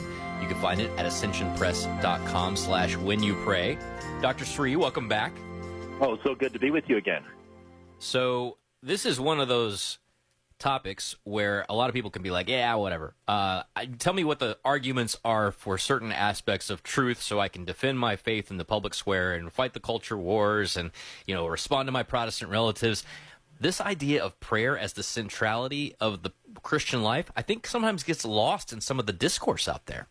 Yeah, I would say actually if we want to transform the culture and make a difference in the world out there, if we want great Christian homes, if I want a great marriage, I want to have my children raised well in the faith and give the best of myself as a dad, all these things, I need an interior life. I need the life of prayer. I need to become a saint. That's what's going to transform the world. This is the way God works throughout history, is the world is transformed. It is impacted. It is changed through great holy men and women of God. And that can't happen if I don't have a regular prayer life. You know, I want to tell a story. This summer I went for the first time to Spain. I took my wife on a little mini pilgrimage in the footsteps of St. John the Cross and Teresa of Avila. She's a huge Carmelite fan, and so we did it for our anniversary. But if you go to the courtyard of where Teresa of Avila was where her convent was, there's these concentric circles on the pavement, 7 circles, and in the outermost circle, you have the Roman numeral 1, and then the next circle, Roman numeral 2, and so forth, until you get to the very middle, which is Roman numeral 7, that has a cross in it. And if you know the life of Teresa of Avila, this is a reference to her wonderful work called The Interior Castle, where she says, our souls are like an interior castle, and the king is dwelling in the middle, and the closer we live in our interior life, the more we're united to Jesus, and he changes us and transforms us with his love. The point she makes is that if you want to be in the interior castle, like many Catholics will go, well, I wonder where I'm at. Am I level 1, level 3, level 5? You're not. She says, if you want to be just at level 1, if you want to be just a beginner as a Christian disciple, then you need to have a daily prayer life. So, and I think it's so important, because what happens is, if I want to love my wife, I can't love her with just my love on my own, because my love is sincere, but it's fallen, it's weak, it's full of vices and imperfections and pride and selfishness. My wife needs Jesus radiating through me. My children need more than Edward III's love. They need Christ radiating through me, but that can only happen with a daily prayer life. Well, that's a good foundation for the why behind this new project from Ascension. But let's talk about the what. So if people get involved and check out your new project, When You Pray, how's it set up, and how is it going to help them, hopefully, to get to extra layers of the interior castle, as it were? Yeah, well, first of all, I'll explain what the project is. There's first of all, there's a foundational book that has 30 short reflections based on the wisdom of the saints, and it's a book about not how to pray. It's a book that you use in prayer. It's a book you take to the chapel or when you're praying at home in the morning. And it's all about not how to pray, but how to cooperate with God in prayer, how to allow God to bring his love into your soul more, to change you, to transform you, to heal you of your various sins and weaknesses, to grow in trust, to grow in surrender, to allow the Holy Spirit to really lead your life. So that's what the book is about, and it takes you through themes from the spiritual life and many different saints. And so 30 short reflections. I often give people what I call the 30-day prayer challenge. If you haven't been praying regularly, or you want to restart your prayer life, make a commitment for 30 days and give 15, 20 minutes to God every day in quiet prayer. And this is a book that they could use for that, taking the wisdom of the saints to their prayer life. Now, the video series, this is for a small group. You can use it for a men's group, a women's group, a Bible study group. You can use it with your family. We filmed overseas in Europe at the sites of many of the great saints. You get to go see where St. Catherine of Siena lived and where she prayed and encountered God. You get to see where St. Francis of Assisi lived. You see the relics of various saints in Rome. So we travel around Italy. And what we're doing is we're walking through the themes of Catholic spirituality and how to grow in trust, how to grow in prayer, how to allow God to lead my life. And so it can be used in a small group setting. Think of it as like a Bible study on Catholic spirituality and how to go deeper in your friendship with God.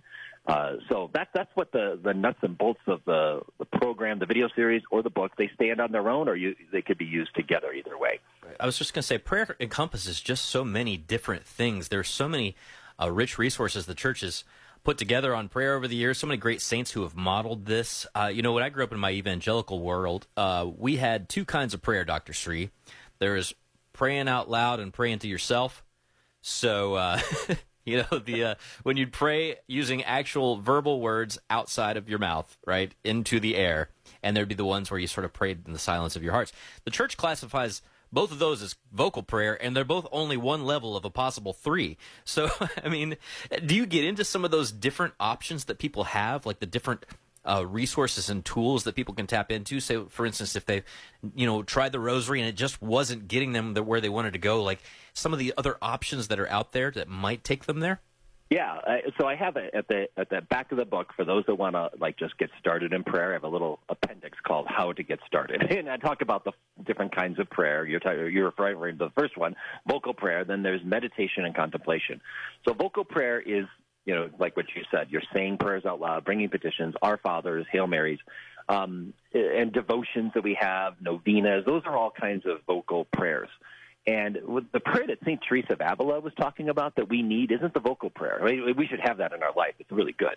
But the one that's most essential for us to really grow in the spiritual life, the one that we need to just enter the interior castle, is what the church calls meditation, which isn't anything really complex or esoteric. It's simply where we take a sacred text, like the gospel reading for the day at Mass, or you just read a Bible passage, or maybe a text from a saint or some little devotional book, and you read a line or two, you pause, you talk to God about it. Lord, what do these words mean for me today? How does this speak to my life right now? How does this apply to my life, Lord? And you take time, you listen, you're talking to God about it. It's not just reading. A lot of people, like today, they say, oh, my prayer life is I listen to a podcast, or my prayer life is I pray the rosary, or my prayer life is I do morning prayer or evening prayer, or I do novenas, or I read things and I turn prayer into study hall. And I want to be clear, all those things are wonderful. They can enrich our spiritual life. But the thing we need the most essential thing that the saints are calling us to, that the church calls us to, is daily meditation. Do I have 15, 20 minutes of that quiet time every day to listen to the Lord, to talk to the Lord, to use my mind?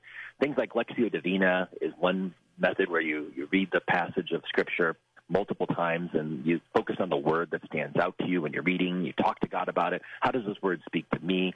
Or there's Ignatian meditation where you put yourself in the scene. You imagine being at Cana and they ran out of wine in the panic, and then all of a sudden Jesus and Mary are there, and Mary looks you in the eye and says, do whatever he tells you. And you can imagine, like, how would you feel? How would you respond? That's something St. Ignatius of Loyola encouraged us to do. So those are different kinds of meditative prayer. This is what we need for our daily spiritual lives. Well, thanks so much, Dr. Ted Stree. You can find his new stuff linked at sunrisemorningshow.com. We're back with pastoral counselor Kevin Prendergast right after this. It's a quarter till. The new feature film, Mother Teresa and Me, sponsored by Fathom Events, is in theaters Thursday, October 5th. Mother Teresa and Me weaves together the stories of two women, Mother Teresa, who served the poor with love amidst her dark night of the soul, and Kavita, a young woman who is searching for love while struggling with her unexpected pregnancy. Mother Teresa and Me, in theaters Thursday, October 5th. More information at fathomevents.com. That's fathomevents.com. For more than 150 years, the Comboni missionaries have served the poorest and most forgotten people. With our founder, St. Daniel Comboni, as an inspiration, we work for the full development of the human person through evangelization, education, and advocacy. Your donations make a huge impact, and 95% are used to fund our many projects. Find out more at combonimissionaries.org. That is combonimissionaries.org. You start your day a better way by listening to the Sunrise Morning Show. Soon, you'll be able to watch as well. That's right. Starting September 25th, you'll be able to watch the Sunrise video stream on social media and at sunrisemorningshow.com. You'll also be able to see the faces of the regular Sunrise Morning Show family. Plus, you'll get to see what my hair looks like first thing in the morning. And whether I ever crack a smile at Matt's terrible jokes. Spoiler alert, she does. Sunrise goes to video September 25th. Tune in at sunrisemorningshow.com. EWTN, communicating the faith. I feel that God has been really doing a work in me in the last 5-10 years. I'm a convert to Catholicism, and I started to just really feel a passion to know more about the Catholic faith, and I started listening to Catholic radio all day. I'm not doing great things, but I'm doing small things with great love. EWTN. Live truth. Live Catholic. This is Dr. David Anders. Does the problem of evil keep you from believing in God? Join us for Called to Communion this afternoon at 2 p.m. Eastern. Now, back to the Sunrise Morning Show. 13 till, here's Anna with headlines. Ukrainian President Volodymyr Zelensky will be facing off against Russian officials when he speaks at a session of the United Nations Security Council, where Russia is a permanent member with veto power. Donald Trump is taking heat from Republican governors who signed heartbeat bills in their states, having criticized those bills. And the Vatican Secretary for Relations with States spoke at a high-level meeting at the UN General Assembly yesterday, highlighting the Holy See's priorities for peace in the Holy Land. News at the top and bottom of each hour every weekday morning here on the Sunrise Morning Show. Thanks for joining us on this Wednesday, September 20th. I'm Matt Swaim, joined now by Pastoral Counselor Kevin Prendergast, a licensed counselor with decades of experience, both as a seminary instructor as well as a licensed counselor, helping men and women with the things that people wrestle with. Kevin, good morning. Hey, good morning, Matt. Great to be with you. Well, this is one of the most difficult topics that we have to talk about, but it is important to talk about it, and that's the question of suicide and, of course, bringing our Catholic perspective to bear on this. And maybe a good place to start would be, what do we know about suicide in terms of stats and who's most vulnerable? And what are some of the things that people think they know about suicide that isn't really true? Yeah, so today, Matt, I think it'd be great if we could talk about some of the misconceptions about suicide, and then maybe the next segment we could talk about what we could do about prevention. This is National Suicide Awareness Month, and it really gets us into our faith. Like you said, it's about the Paschal mystery and the mystery of the cross and suffering and how we deal with that.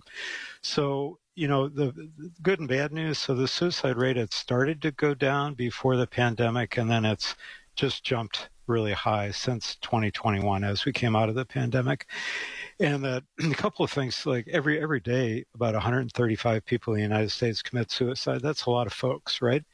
And that, sometimes a misconception might be that it's the young people who are committing suicide, and there's still too many of them, but actually that's dropped by about 8%. But on the other end, people over 65 that rate has increased about 8% over the last couple of years.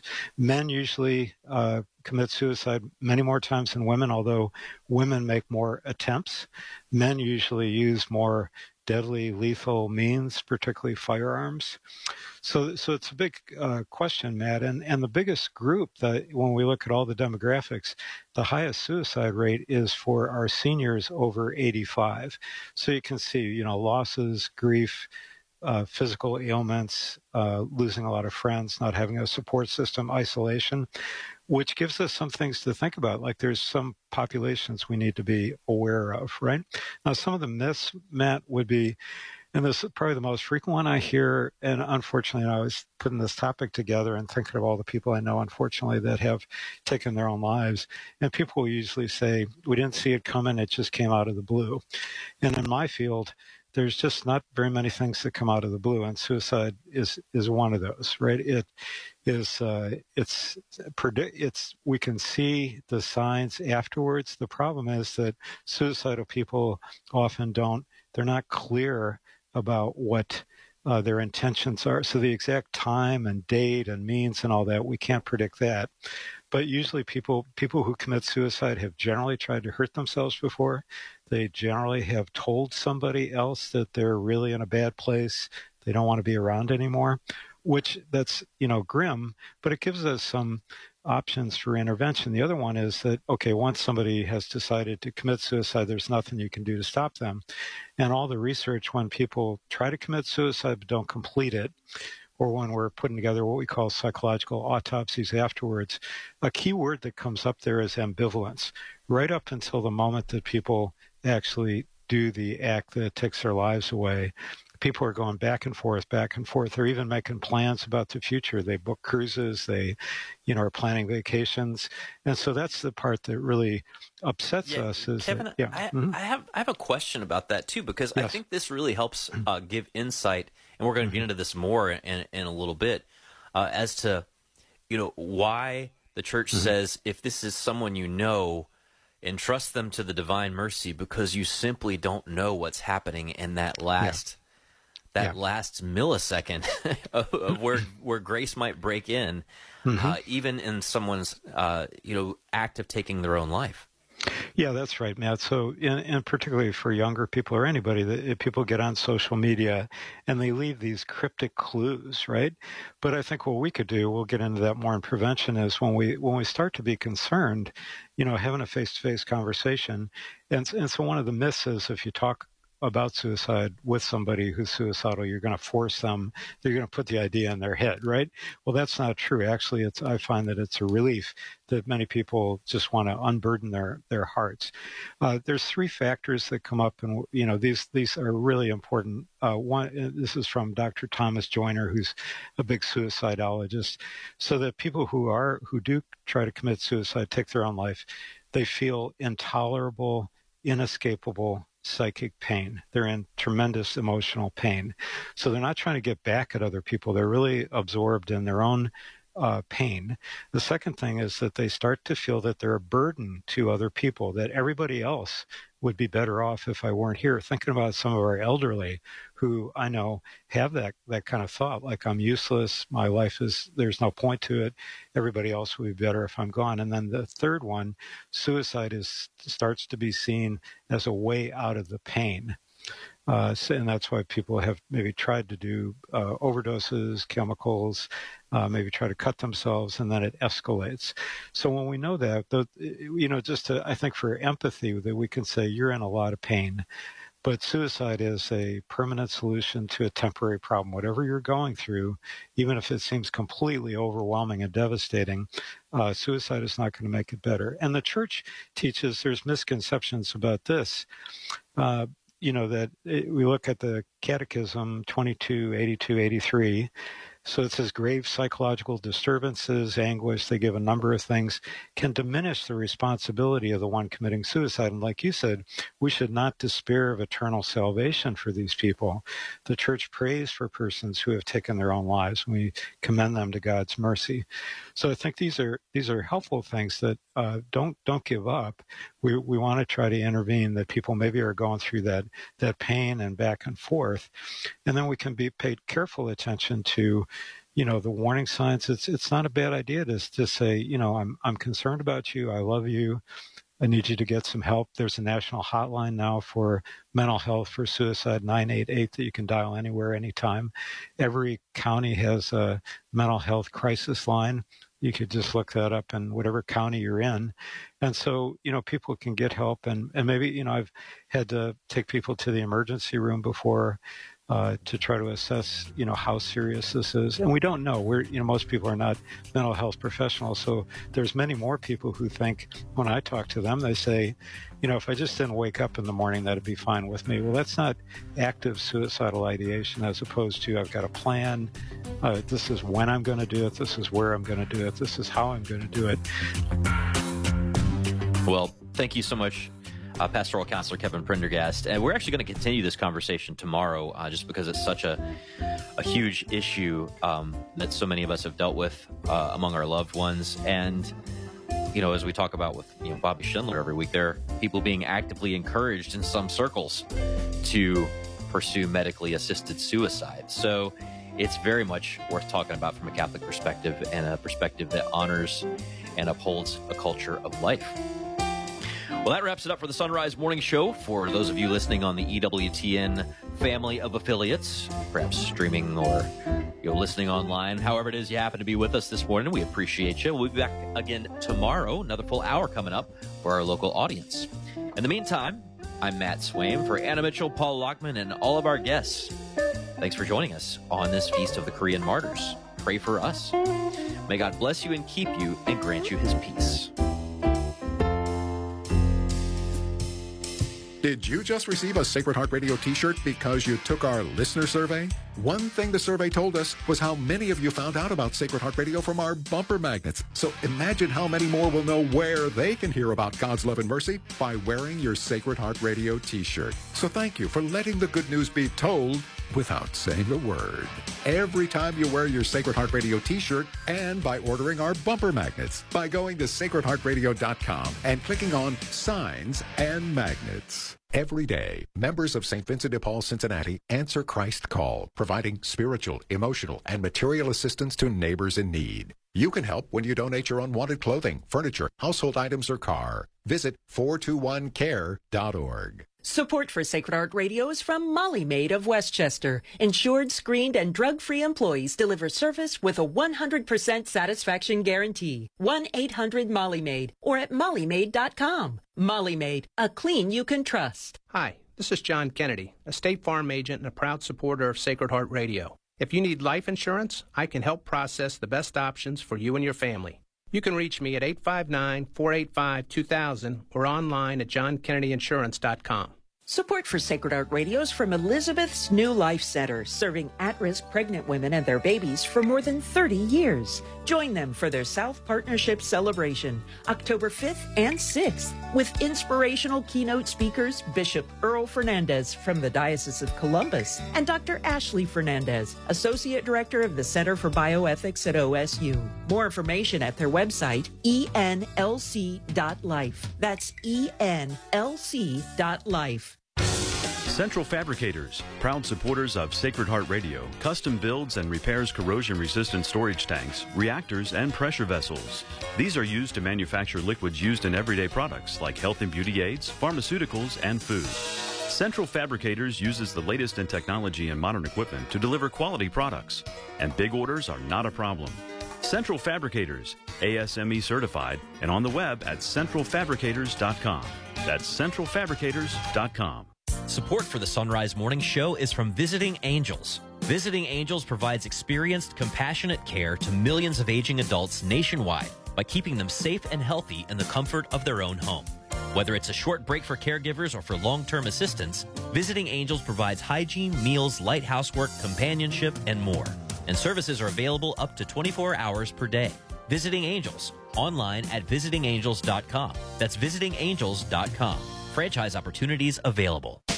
This is Archbishop Dennis Schnurr from the Archdiocese of Cincinnati. Thank you for listening to Sacred Heart Catholic Radio. 740 WNOP Newport, 910 WPFB Middletown, or get the app, stream, podcast, and more at sacredheartradio.com. Arise, it's a new day. Hear his word, let us pray. The Sunrise Morning Show.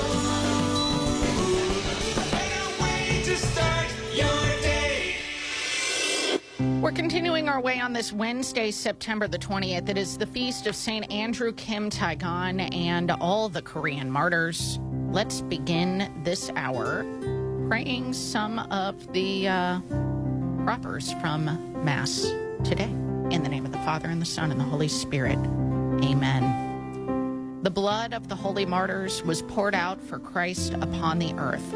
Therefore, they have gained everlasting rewards. O God, who have been pleased to increase your adopted children in all the world, and who made the blood of the martyrs, St. Andrew Kim Taegon and his companions, a most fruitful seed of Christians, grant that we may be defended by their help and profit always from their example. Through our Lord Jesus Christ, your Son, who lives and reigns with you in the unity of the Holy Spirit, God forever and ever. Amen. Glory be to the Father, and to the Son, and to the Holy Spirit, as it was in the beginning, is now, and ever shall be, world without end. Amen. In the name of the Father, and the Son, and the Holy Spirit. Amen. Good morning, and welcome to Hour 3 of the Sunrise Morning Show, here exclusively for our Sacred Heart Radio audience, listening on 740 a.m., 910 a.m., Good morning to everyone listening online at sacredheartradio.com or via the Sacred Heart Radio app. We are happy to have you with us on this feast of the Korean martyrs. I'm Anna Mitchell. Paul Lockman will be along with a sports report coming up after the news. Up this hour, Laura Streetman will join us with a pro-life news update, some updates to give concerning Issue 1 in Ohio, the proposed constitutional amendment to enshrine abortion in the Ohio Constitution. And while that would normally be topping my news this hour, we'll let Laura give you the news here just in a few minutes. Father Frank Donio continues our series on St. Vincent Pallotti. Today we're going to be talking about his mysticism. We'll catch up with Rita Heichenfeld from AboutEating.com, talking about a procrastinator's guide to gardening. Yes, you can still plant some things, and we might be getting a little too late, but you might, if you do it like today, it'll be okay. Possibly. I don't know. I'm not Rita. Rita will tell you. And then we'll wrap things up today with Monsignor Charles Pope. We're going to be talking about the virtue of patience. Totally unnecessary for me to hear anything he has to say about that virtue. Oh, wait, just kidding. I'm going to be listening intently. Hope you will be, too. Right now, it's 3 minutes past the hour. News of service of Bridgetown Finer Meats and BridgetownFinerMeats.com. Volodymyr Zelensky will be facing off against Russian officials today for the first time since Russia invaded Ukraine. The president of Ukraine will be addressing a special session of the United Nations Security Council, where Russia is a permanent member with veto power over any decisions. Zelensky spoke to the UN General Assembly yesterday and urged the world to stand firm against Russia. Russian troops invaded Ukraine 19 months ago. The Vatican's Secretary for Relations with States has spoken at a high-level meeting during the United Nations General Assembly, highlighting the Holy See's priority for peace in the Holy Land and the whole of the Middle East. From Vatican Radio, Christopher Wells reports. Archbishop Paul Richard Gallagher recalled the Holy See's efforts in support of a two-state solution. He also highlighted the question of the administration of the city of Jerusalem, recognized as a holy city by Jews, Muslims, and Christians alike. Jerusalem, he said, can be a place of encounter where all can live together with respect and mutual goodwill. In this context, the Secretary said, it is truly sad to see acts of intolerance in Jerusalem, such as those recently perpetrated by some Jewish extremists against Christians. He called for such acts to be condemned by all governments, and especially the Israeli government. He called for Jerusalem to be recognized as a city of encounter, protected by an internationally agreed special statute, an idea promoted by the Holy See for some time. He added that the Holy See is firmly convinced that whoever administers the city of Jerusalem should adhere to internationally guaranteed principles. Finally, Archbishop Gallagher noted Pope Francis's repeated calls for direct dialogue between Israelis and Palestinians. He recalled the 2014 meeting in the Vatican between then-Israeli President Shimon Peres and Palestinian President Mahmoud Abbas, noting that there have not been any similar high-level meetings since the two leaders, together with Pope Francis, planted an olive tree representing the hope for peace in the Vatican gardens. Nevertheless, the Archbishop concluded, we continue to water that olive tree, waiting for the presidents of both states, accompanied by their governments, to come again to reap the fruits of peace. I'm Christopher Wells. So far, there's been no real progress reported between the United Auto Workers Union and the big three automakers. The strike at 3 plants is now entering its 6th day, and the next UAW deadline for a deal before more local unions go on strike is Friday. White House officials who were previously going to travel to Detroit will now be staying in Washington. President Biden said last week that Labor Secretary Julie Su and Senior Advisor Gene Sperling would go to Detroit to give support as the UAW and the companies try to work out a deal. But according to a statement, the White House says it would be most productive for the two to continue discussions from Washington, D.C. Republican governors who signed state laws restricting abortion are criticizing former President Donald Trump for some recent comments he made about their actions. Mark Mayfield has the story. In an interview that aired Sunday on NBC's Meet the Press, Trump said Florida's 6-week abortion ban is a terrible thing. On Tuesday, in a post on X, the social media platform formerly known as Twitter, Iowa Governor Kim Reynolds said, it's never a terrible thing to protect innocent life. Governors Ron DeSantis of Florida and Brian Kemp of Georgia agreed with Reynolds. DeSantis, who like Trump is running for the 2024 presidential nomination, wrote on X, Donald Trump is wrong. Standing for life is a noble cause. I'm Mark Mayfield. And it's National Migration Week. The U.S. bishops say this week they are highlighting the often overlooked right not to migrate. A statement from the chair of the Bishop's Committee on Migration points out that many feel forced to flee. Bishop Mark Seitz said in a statement, quote, "Through our belief in Jesus Christ, we are compelled to respond with charity toward those who must uproot their lives in search of refuge.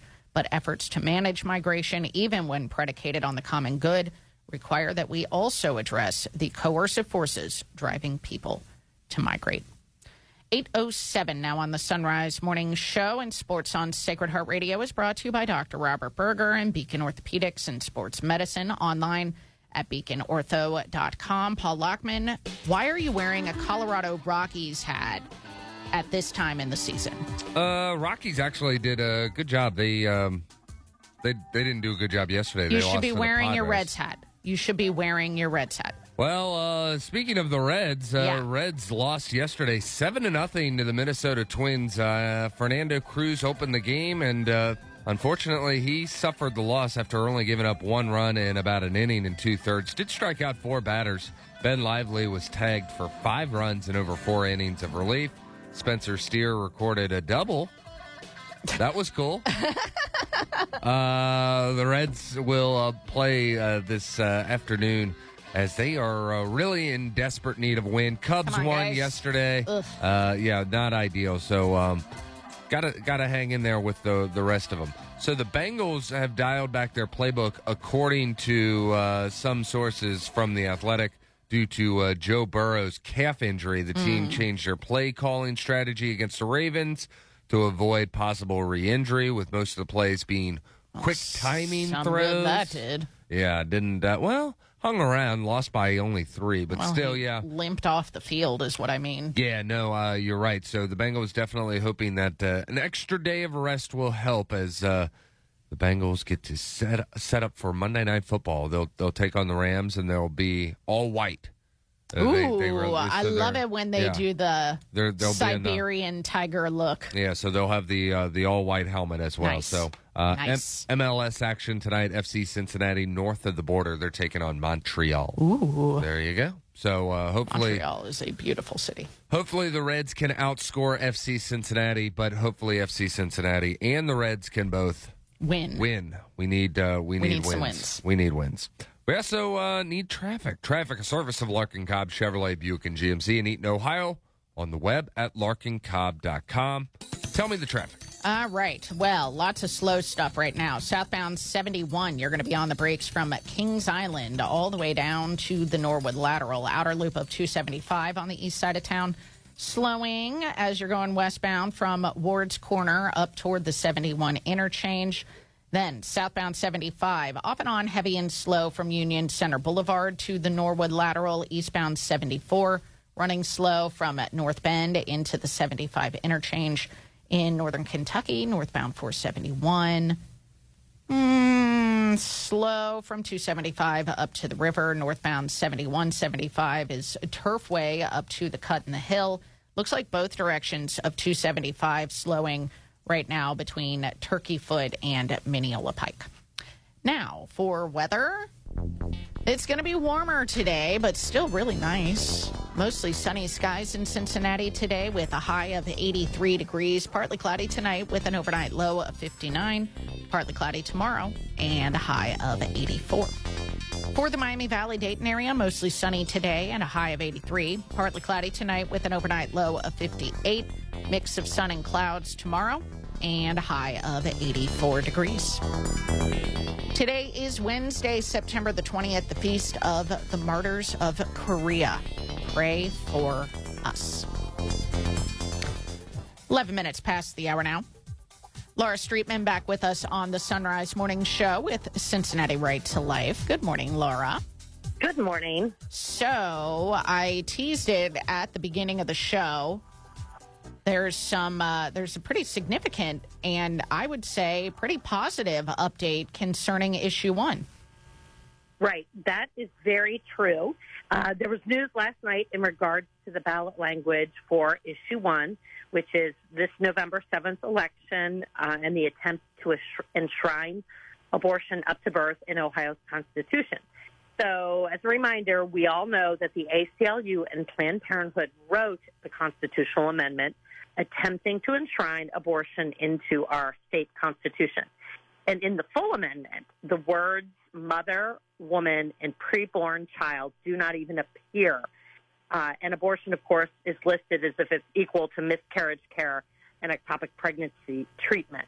You know, they're trying to normalize the taking of a preborn child's life as much as they can. So because of the length of the amendment, it was up to Ohio's ballot board to write the language that will appear on the ballot as we vote. So it's not the same language that then would become part of the Constitution. So while the full amendment proposed to be added to the Constitution does not even use the words unborn child or mother, it uses, you know, pregnant person or individual. The individual. Yeah. Yes, the individual. The good news is the language on the ballot does when the ballot board rewrote it. So the language on the ballot also describes the ability to be able to abort babies in Ohio up to viability and always allow an unborn child to be aborted at any stage of pregnancy, regardless of viability of the treating physician, which means treating physician means abortionist, determines the abortion is necessary for life and health of the mother. And when you say life and health, this does not mean a woman is in a coma. This means if she is inconvenienced by being pregnant. She loses a job, she has a fight with her boyfriend. So that exact language is going to be on the ballot, which is great. So the Ohio Supreme Court, it was late yesterday, they put the ruling out, and this ballot language will remain. And there was only one small change, and that is where it says citizens of the state of Ohio, they have to change that to state of Ohio. So that is some, you know, small good news. The entire situation, you know, Annie, as we talk about every week, voting on the right to kill or not to kill, it's just against the law of God. Ohioans will at least see a more accurate and truthful version of what this would mean for the state of Ohio. We know words matter, and unborn child and mothers, that's what this is all about. So, you know, voters will see this when they vote. Yeah. So they'll at least understand based on the summary here of what this means. And, you know, as we are talking about this idea of abortion up to viability, such an incredible story coming out of Cleveland this week. Right. It's pretty miraculous. This beautiful story from Cleveland, Ohio. The smallest and most early twins born at the Cleveland Clinic last year, they graduated and they're home. And actually they graduated earlier in the year, but for some reason this story is going viral this week.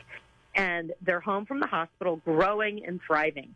A little girl and a little boy, their names are Kimya and DJ, and they were smaller than pop cans when born. Oh, my and gosh. They were, I know. Just imagine that next time you drink, you know, a sparkling water or a pop can, right? A baby, a human being smaller than that. Survived. They wouldn't even fit in, right, and they didn't even fit in the tiniest of diapers. Oh. They weighed less than a pound, and they were 22 weeks one day, so they're the second youngest babies ever to survive. They, the earliest babies were 22 weeks, so they didn't win by a day. I'll give them you know what? I'm still going to celebrate. I feel like this is a good feat. Right. They're the tiniest Ohio babies ever born. Nice. And what's amazing is I read about these babies several days ago, and when I went to share the story this morning and did an internet search, you know, every major news outlet, People Magazine, I mean, you name it, they've written about these babies. And pages upon pages of stories from around the world about these babies.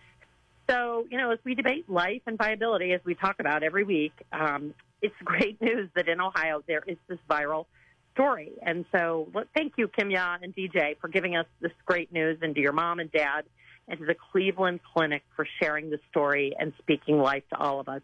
God works miracles in mysterious ways, doesn't he? Yeah, he does. And hopefully we start hearing more stories about this as, you know, we lament the advances of science and the ways that they are trying to promote a culture of death. But, you know, sometimes science is trying to promote a culture of life, too. And we've got to celebrate those moments when we see science succeeding in helping children survive outside the womb. I mean, I don't know the circumstances of their birth, but at 22 weeks, They can't even fit into those preemie diapers that have been made. I mean, that's incredible. So congratulations to Kimya and DJ, and thank you to that family for their witness to life. And, of course, we all have to witness to life. We all have to be praying for life. And that 54-day novena has begun. We are in the midst of it now. Yes, it began last Friday. And listeners, please still sign up on the Archdiocese of Cincinnati's website and join in. Protecting our state needs and relies on the intercession of the Blessed Mother, Mother Mary. Pray for us. And we hope many more will join us in this novena. Today's day 6, so that marks 49 days until the election. But everyone, early voting begins October 11th, and we are really pushing for everyone to vote early. You can find out why more on our website, but for this election especially, we encourage you to do that. And Mother Mary, pray for us. And then, of course, 40 Days for Life kicking off next week as well. Right. Next Tuesday kicks off. There's prayer and a rally opportunity in front of Planned Parenthood with a national speaker, Ramona Trevino. She's a former director of Planned Parenthood, and she's going to share some hope and wisdom for us as we face this campaign and the busy social life. On that same night at St. Gertrude's, there's a town hall about Issue 1. They'll give a medical, a legal, and a faith perspective on this attempt to enshrine abortions up to birth in Ohio's Constitution. And then, 2 more events to talk about for folks to start planning in October, the Ohio March for Life, and, of course, as we've been talking about, promoting for a couple of weeks now, the Evening for Life. Right. So October is always a busy month for life. And Respect as you Life said, Month. Yeah. Yes, it is. And October 6th in Columbus is the Ohio March for Life, and more than ever, it's important that we show up. Take a day off work. Pull your kids out of school. I believe last year, I know they counted it as an excused absence, all of the Catholic schools. I would most certainly think they would be doing that again this year, but we need everyone to get to Columbus on that day. The times and the events are all on our website. And then, of course, we can't wait to see you October 19th, so a month away, to Cincinnati Right to Life's 50th anniversary, celebrating our 50 years of, trying to instill the culture of life around the world and end abortion. The golden anniversary. And you can, of course, find Cincinnati Right to Life linked at sunrisemorningshow.com so that you can easily find all of these other links. And I would also point listeners to a little banner that you can find on our website to get more information about these issues facing us in Ohio. Laura, as always, just really appreciate your work and really appreciate you joining us this morning. Thank you. Thank you, Annie. All right, it's 20 past. We got traffic and weather coming up next. You rely on your car, so rely on the experts at Fort Mitchell Garage, a proud supporter of Sacred Heart Radio. They can do it all from brakes, tires, and heating and cooling to towing and collision repair and more. Fort Mitchell Garage on Dixie Highway in Park Hills. On the web at fortmitchellgarage.com. Cabernet Sauvignon, Malbec, Merlot, Pinot Noir, Chardonnay. When you're looking for an extensive selection of fine handcrafted wines from around the world, it's the BFM Wine Shop on Bridgetown Road. BFM Wine stocks over 1,000 labels of high-quality wine from boutique wineries and small producers. There's also the Wine of the Month, their e-newsletter, and pairing suggestions with fine food. The BFM Wine Shop, proud supporters of Sacred Heart Radio, on the web at bridgetownfindermeats.com. I'm Bill Torbeck of Tri-State Abrasive and Tool Company, proud to support Sacred Heart Radio. We strive to provide the highest quality diamond and CBN products manufactured by privately owned companies, enabling us to provide prompt and personal service and you to avoid the unnecessary cost and frustrations of dealing with bureaucracies. Find us online at theabrasiveone.com. That's the number 1. Theabrasiveone.com. Theabrasiveone.com. Support for Sacred Heart Radio is from St. Michael's Rosaries and Religious Articles in Miamisburg, featuring beautiful custom rosaries and thoughtful Christ-centered gifts for weddings, priestly ordinations, and any occasion. 937-530-8026. 21 minutes past the hour now, and this traffic report is a service of Rose Automotive at pre-owned vehicles on Erie Highway in Hamilton, on the web at roseautomotivegroup.com. We'll start in northern Kentucky, northbound 7175, slowing from Alexandria Pike up to the river. Northbound 7175 is from Turfway up to the Cut in the Hill. Then on the Ohio side of the river, you're still dealing with a slowdown on eastbound 74 from just past North Bend into the 75 interchange. Looks like it's getting a little slow going northbound from there up toward the Norwood Lateral. Southbound 75 is still slow from Union Center Boulevard down through the Laughlin Split. Southbound 71 from Fields Erdel to the Norwood Lateral, and westbound 275 from Ward's Corner up to the 71 interchange. Now for weather. Mostly sunny skies in Cincinnati today with a high of 83. Partly cloudy tonight with an overnight low of 59. Partly cloudy tomorrow with a high of 84. For the Miami Valley-Dayton area, mostly sunny today and a high of 83. Partly cloudy tonight with an overnight low of 58. Mix of sun and clouds tomorrow with a high of 84 degrees. As Laura Streetman said, we're in day 6 of the 54-day novena for Ohio, so please pray along with me in the name of the Father, and the Son, and the Holy Spirit. Amen. Ever-living God, you give life and desire a future for all your children. Take hold of our nation, state, and community, and awaken in every heart awe for the gift of life. Send your Spirit to strengthen us with wisdom and fortitude as we defend mothers and children in Ohio from laws that disregard their health and safety. Mary and Joseph trusted in you and welcomed Jesus into our broken world. Father, we ask their intercession to protect the preborn and their mothers, and to guide all parents in raising their children. May they help us build a civilization of love by upholding the sacredness of life, preserving parental rights, and accompanying pregnant women in need. We ask this through Christ our Lord. Amen. Our Lady, Mother of the Family, pray for us. Saint Joseph, protector of the unborn, pray for us. Father Frank Donio joins us next. It's 24 past. Support for Sacred Heart Radio is from Ars Cafe and Meeting House, opening October 2nd, offering delicious varieties of coffee and fresh baked goods, pastries, sandwiches, and soups. Ars Cafe and Meeting House, 6988 North Dearborn Road in Guilford, Indiana. Ken Herbert Plumbing is a proud supporter of Sacred Heart Radio. With over 20 years experience in residential and commercial plumbing service repairs and rated A+ from the BBB, Ken Herbert Plumbing, 513-383-2974. 513-383-2974. For Catholics, being united with God for eternity is the goal of earthly life. A Catholic cemetery is sacred because it holds our bodies, once temples of the Holy Spirit, until the Lord comes again. The Archdiocese of Cincinnati has consecrated Gate of Heaven Catholic Cemetery to provide this ministry and remind us that life is not ended, but changed. Today, you can ensure that you and your loved ones are interred in accordance with your faith. Call 513-489-0300 or visit gateofheaven.org. Support for Sacred Heart Radio is from Rose Automotive, serving the Hamilton area with a wide selection of pre-owned cars, trucks, and SUVs. Rose Automotive, celebrating over 30 years of automotive excellence. On Erie Highway in Hamilton. RoseAutomotiveGroup.com.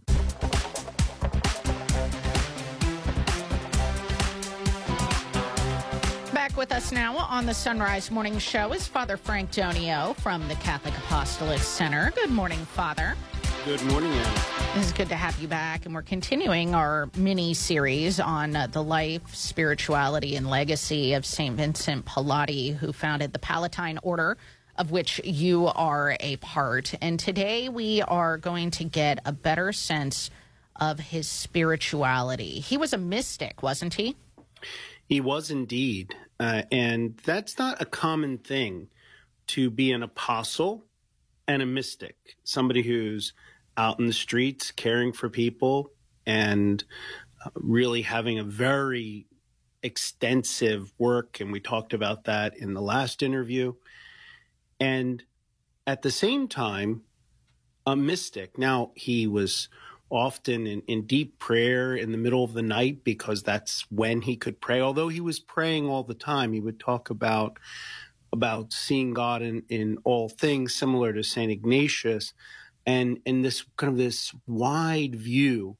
But just one little quote that I think speaks to his understanding, because he took it from not just simply the greater glory of God. He was looking at the infinite glory of God, and he was very much focused on God, who is infinite love. And he says this, "My God, my Jesus, I intend to have loved you and to love you with all the love that was, is, and will be, that could be, and should have been in time and eternity, and with all your infinite love." Wow.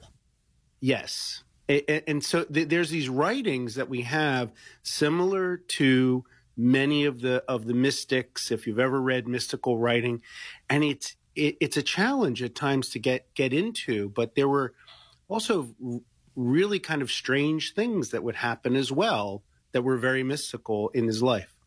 Yeah, one of them being the fact that he was able to bilocate. Yes, one of them, the fact that he was able to bilocate, and it wasn't something that he could just, kind of like magic snap powers, his fingers, snap his fingers and do. But it happened. There were people. There's one instance where somebody came rushing to him saying, "You need to come now, Father Pilati. Someone is dying," and so forth. And he says that the person is fine.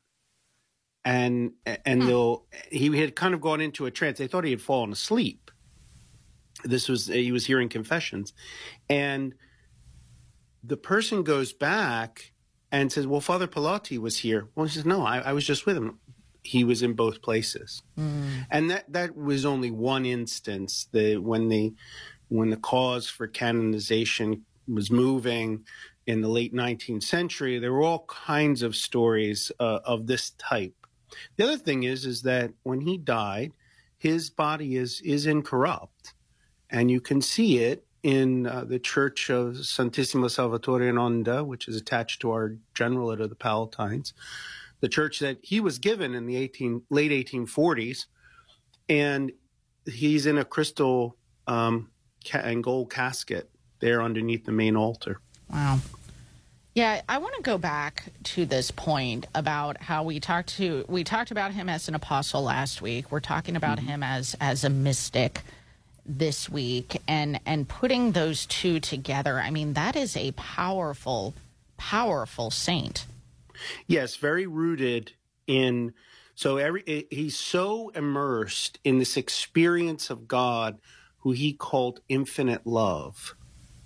And he very much focused on the infinite aspect. In fact, if you look at the logo of the Catholic Apostolate Center, you'll see this infinity sign with a Greek cross that goes out to all the world. That this love goes out to all the world, and he experienced this very deeply. He also had a deep mystical experiences connected to his devotion to the Blessed Mother as well. Oh, tell us more. He had what was called a mystical espousal with the Blessed Mother. This is something that has been granted to some saints. That the devotion is of such a high level that there is this intimate connection that occurs, because he recognized, he was very Marian, and he recognized this in his experience of devotion to the Blessed Mother, a way to Christ, and a way that was not so significant that in his mystical experiences he had this intimate connection with the Blessed Mother. And this, as I said, some saints have had this type of experience, and it's called a mystical espousal, and it is something that very difficult for us to understand, as kind of normal people, but for mystics, their experience of God is so intimate, and that's why he called himself nothingness and sin, because he was so closely connected in these mystical experiences with God, and also in his relationship with the Blessed Mother, that he recognized in the smallest of things his lack, his sinfulness, his nothingness before the infinity of God. I can only imagine, my goodness, to have those experiences and be able to recognize the grandeur, the infinity of God. But I think this is so beautiful, this merging of the mystical with the apostolicity, that he's receiving all of this love, but he doesn't receive it for himself. He receives it for all. His motto was, which other saints had taken up as well, but from St. Paul, the charity of Christ urges us on, or the love of Christ impels us. So he experienced this love, but he could never keep it to himself. He was impelled to go forth out into the world and bring to the suffering, to anyone who needed this experience. And he believed that was everyone. And so he, as we talked about prior, he was confessor to popes and the poor, and he was out there with the poorest of the poor.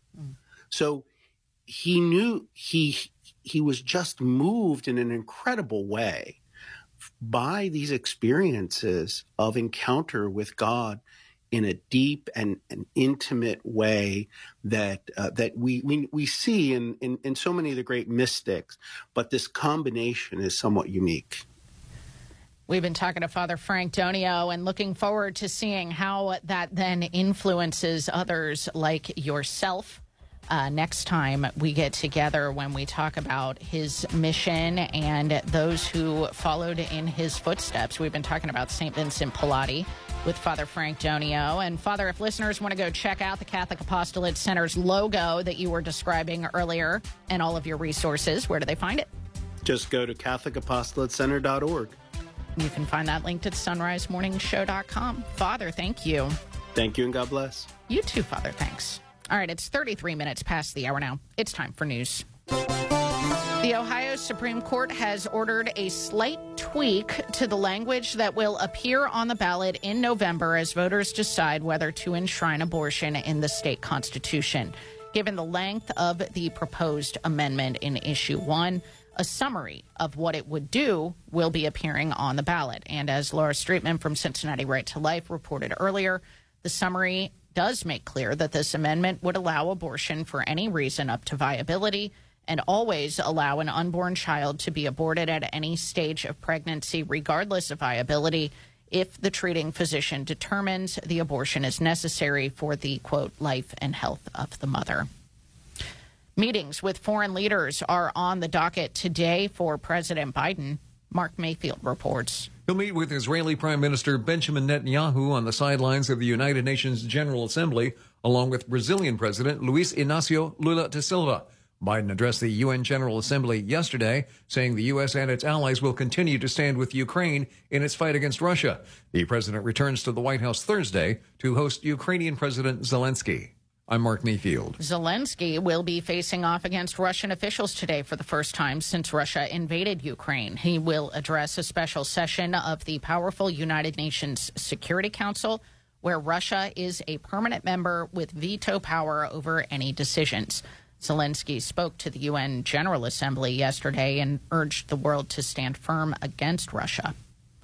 Azerbaijan has begun what they're describing as an anti-terrorist campaign against Armenia in the disputed region of Artsakh, or Nagorno-Karabakh. That's according to Azerbaijan's defense ministry, as Armenian media are reporting violence in the region's capital. Shelling from the Azerbaijan military reportedly killed 2 civilians, including a child, and injured 11. Christians in Artsakh, meanwhile, have been starving for months after Azerbaijani troops blockaded a road that prevented imports of food into the region. And so far, no real progress has been reported between the United Auto Workers and the big 3 automakers. The strike at 3 plants is entering its 6th day now, and the next UAW deadline for a deal before more local unions go on strike is on Friday. White House officials who were previously going to travel to Detroit will now be staying in Washington. President Biden had said last week that the Labor Secretary, Julie Su, and Senior Advisor Gene Sperling would be going to Detroit to give support as the UAW and the companies try to work out a deal. But according to a statement, the White House says now that it would be more productive for the two to continue their discussions from Washington, D.C. instead. Coming up on 8:37 now on the Sunrise Morning Show, and Sports on Sacred Heart Radio is brought to you by Dr. Robert Berger and Beacon Orthopedics and Sports Medicine, online at beaconortho.com. Here's Paul Lockman. Reds got shut out last night, 7-0 to the Minnesota Twins. Not good, not good at all. Reds will try to continue their series and will wrap up their series with Minnesota this afternoon, as a wild card spot is still in the balance for the Redlegs, but got to start winning more games. FC Cincinnati is playing a midweek matchup in MLS action. The Orange and Blue headed north of the border, taking on Montreal. FC Cincinnati coming off a 2-2 draw with Philadelphia Union, still sitting in first place in the East with 58 points. Good news, hockey is officially back. Blue Jackets open up training camp at the Ohio Ice House tomorrow with 3 practices scheduled. Columbus opens up the preseason with a doubleheader against the Penguins on Sunday. And the Browns have named their new number 1 running back after season-ending injury to Nick Chubb last night. The head coach of the Browns announced that Jerome Ford will take over the starting job, the former UC product, after Chubb injured his left knee in last night's Monday Night Football loss to the Steelers. That's check-in on the sports world. We got more on the Sunrise Morning Show right after this. The Sunrise Morning Show. It's back to school time and back to a busier morning routine. If you're going to need some help to get going, get yourself a few bags of Mystic Monk coffee. And when you go to the Mystic Monk site through the link you find at sunrisemorningshow.com, you'll give us a boost with a commission on your purchase. While you're at our site, pick up a Sunrise Morning Show mug or travel mug and perhaps a water bottle for your student. All available in our online store. Find our store and link to Mystic Monk Coffee at sonrisemorningshow.com. Support for Sacred Heart Radio is from Dr. Robert Berger at Beacon Orthopedics and Sports Medicine. Dr. Berger has been recognized by Cincinnati Magazine nearly every year over the past 20 years as one of the top physicians in orthopedic surgery, and he serves as team physician for Xavier University, Mount St. Joseph University, and LaSalle High School. Dr. Berger treats patients of all ages at the Beacon West office on Harrison Avenue and on the east side at Cincinnati Sports Club. For more information, 513-354-3700. Online at beaconortho.com. Sacred Heart Radio is blessed to have the support of Larkin Cobb Chevrolet Buick GMC in Eaton, Ohio, offering a wide range of new and used cars, trucks, and SUVs with on-site financing. Larkin Cobb, close to Eaton, Richmond, Dayton, and Brookville. On the web at larkincobb.com. The show notes is where you'll get the links and resources you heard about on the Sunrise Morning Show and Driving Home the Faith, and for the podcast to find and replay an interview. To check out the show notes every day, visit the new sacredheartradio.com. St. Francis de Sales said of the Eucharist, "When the bee has gathered the dew of heaven and the earth's sweetest nectar from the flowers, it turns it into honey, then races to its hive. In the same way, the priest, having taken from the altar the Son of God, who is as the dew from heaven, gives him to you as delicious food." How does this vivid metaphor of St. Francis de Sales bring you closer to the Eucharistic Christ today? For Sacred Heart Radio, I'm Precious Blood Father Kevin Scalf.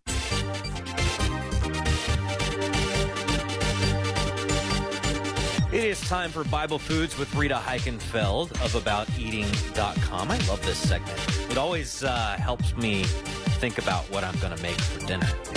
Rita, good morning. Well, good morning, and I know you're going to love this because this is a Matt recipe for sure. It is I'm telling you, I'm going to keep a copy of this, and when football games start up, you know I'm going to be making this one. We'll talk about your nacho recipe here in just a little bit. But first of all, where do we find coriander and cilantro in the Bible? Well, it's such an ancient biblical herb, which is also a spice, I might add. It's referenced, a fair number of times in the Old Testament. And in Exodus, in chapter 16, this is a little bit of a confusing passage, so I want your take on it. And we both know this very well. And the food became known as manna, meaning, what is it? It was white like coriander seed and flat and tasted like honey bread. See, this is the problem with this passage, Rita, is that nobody saved any manna and gave it to us so we could analyze it. That's right. Because remember, if they were saving it for more than a day, it got all wormy and stuff. So, yeah, it is one of those mysterious passages. So we don't know what manna is, but we knew what it was like. Coriander seed. Yeah, and that was such an important part of their diet, too. And also, when you think of cilantro and coriander, cilantro is the leafy part, the green part, the stem, and then the seed's called coriander. But you know what? You really can't use them interchangeably because they have different flavor profiles and actually different applications. When you think of cilantro, now people either love it or they don't. Now, I happen to love it, and I think you're a pretty good fan. I love cilantro. Yep. It's got sort of, to me, Matt, a citrusy green taste, and I don't know how it tastes to you, but people say, oh, gosh, I use too much and it tastes like soap. Well, there is a constituent in that leaf that sort of does taste like soap if you use too much, but it's such a healthy herb. It's good for oxidative stress. It's good for our gut health, good for our tummies. And now there's studies that have been going on regarding cilantro's use in lowering blood sugar. So it's a wonderful, wonderful herb to use. And then coriander, that's the seed, as you just said. It has sort of a lemony taste, and I use it in marinades and a lot of times with, like, root veggies like carrots and such. So one thing about cilantro, and I know you do this too, but I don't know if our listeners and readers know this, it's the one herb you can always use the stems on too because it never has tough stems. So when you chop it, you don't have to just remove the leaves, though some people do because of the way, it looks. It looks prettier, but don't throw those stems away. Just chop them up. I just chop them all straight up and throw them in the pico de gallo. That's exactly how I do it right there. And as I was thinking about this, I said nobody saved the manna. I forgot there is a jar of manna that was placed in the Ark of the Covenant. Problem is, I don't know where the Ark of the Covenant is right now, Rita, so I can't go get that for you. Oh yeah, wouldn't that be a fun venture? that'd be a wild Bible food segment if we opened up the Ark of the Covenant. All right, so you've got some street pan nachos that look awesome today. Tell us about them. Well, they're called elote street pan nachos with 2 cheeses because in Mexico, elote is actually a street corn, and they serve it on the cob with just a smear of like a spicy mayo sauce. And so I say this recipe is sort of a riff on the classic. And what you're going to take, some fresh corn or even frozen corn and thaw it out or just cut the corn from the cobs. And you're just going to fill a large skillet with some olive oil or corn oil even. And then you're just going to add that corn and give it a couple good stirs and season it with some salt and pepper. The corn's going to cook pretty quick, Matt, and it may look a little charred, which is fine. And then separately you're going to take it out, put it in a large bowl, and then you're going to stir in some, I like to use some hot pepper, minced jalapeno, and some lime juice just to taste. And then in another bowl, here's the smear. You're going to take some sour cream, mayo, and more lime juice, and then season that with salt and pepper. And then some people also put chili powder in there, too. So here's how you do it. You spray a sheet pan. You could use an oven-proof skillet, too, and you just make layers of some nacho chips and then some Mexican cheese. And you just bake that till the cheese melts just a few minutes. Then what you're going to do, you're going to take that corn, you're going to spoon that on top, and then the sour cream mixture, and then top it all with some cotija or other Mexican cheese and a bunch of cilantro. I'm not kidding you. You serve it with lime wedges, and it is just delicious. Well, when I first saw this recipe, I thought it would be gone by halftime, but now as you're describing it, it might be gone by the first change of possession. So, I mean, this is a good-looking fall recipe. This is a great football recipe. So if our listeners want to connect with you, get a copy of that Mexican elote street pan nachos, and it's a great way to use end-of-season corn as well. Mm-hmm. Maybe they got their own nacho tweaks and recipes to share with you, Rita. What's the best way to get in touch? Well, just go on my site, abouteating.com, and gosh, it's been very active lately. So I know these segments hit the heart of folks because I'm getting a lot of responses, and I love their ideas as well. So, yes, it's a great way to communicate. Well, it turns out there's a lot of things that we talk about on this show that apply to people at various stages of life, but turns out everybody's got to eat today. So very, very true. It's pretty relevant stuff. Yeah, and when you make this, I do want you to share with all of us what you do because I know you're going to run and twist this up a bit. I'll probably double the jalapenos in this one. That's probably what I'll do. All right, well, Rita, we've got abouteating.com linked at sunrisemorningshow.com. Thank you so much. Have a wonderful day. I will, and I'll talk to you next week, Matt. Thank you so much, Rita. Thank you, Matt. Coming up next on the Sunrise Morning Show, Monsignor Charles Pope will join us to talk about the virtue of patience. It's 13 till. Jesus said, "Who is my mother and who are my brothers? Whoever does the will of my Father in heaven is my brother and sister and mother."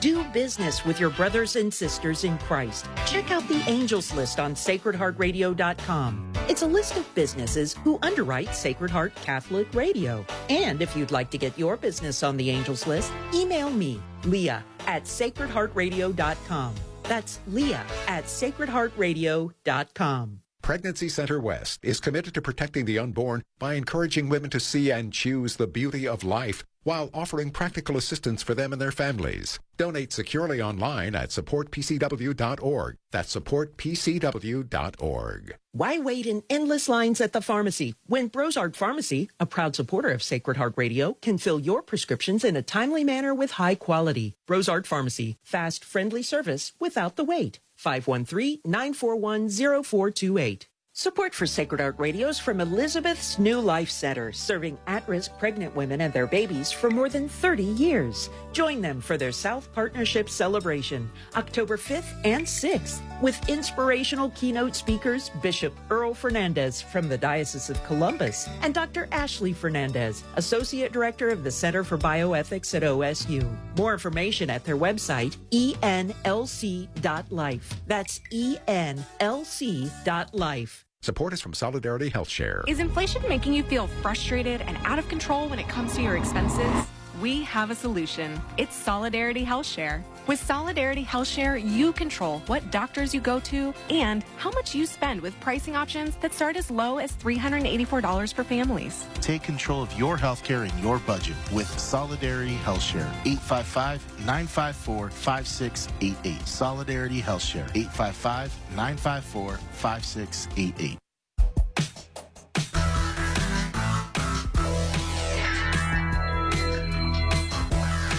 It's 11 till. Joining us now on the Sunrise Morning Show is Monsignor Pope, Monsignor Charles Pope. You can find him online at monsignorpope.com, and he writes for the Archdiocese of Washington at blog.adw.org. Good morning, Monsignor Pope. Good morning. It's good to have you back, and we are going to be talking about the virtue of patience today. How does possession of this virtue make us more like God? Well, you may have noticed that God is not in a big hurry. And that, he has his reasons, but doesn't seem to be in a big hurry. And he could fix everything instantly, but he doesn't, and he has his reasons. And I think I know a few of them, but most of them I don't know. Yeah. This is why it's so hard, right? I mean, I was going to ask you, why am I so bad at this?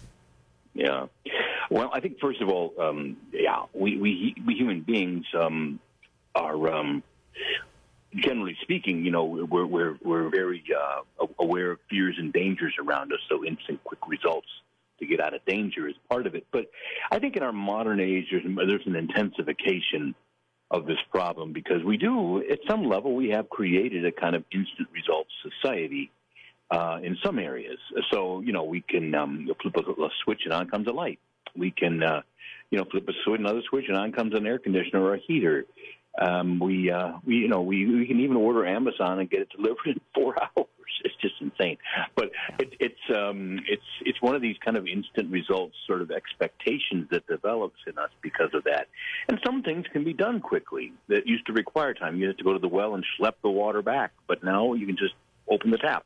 Mm-hmm. But other things just can't. They take time. And microwave dinners have their place, but to cook a really good meal takes time. God is into crock pots, not into microwaves.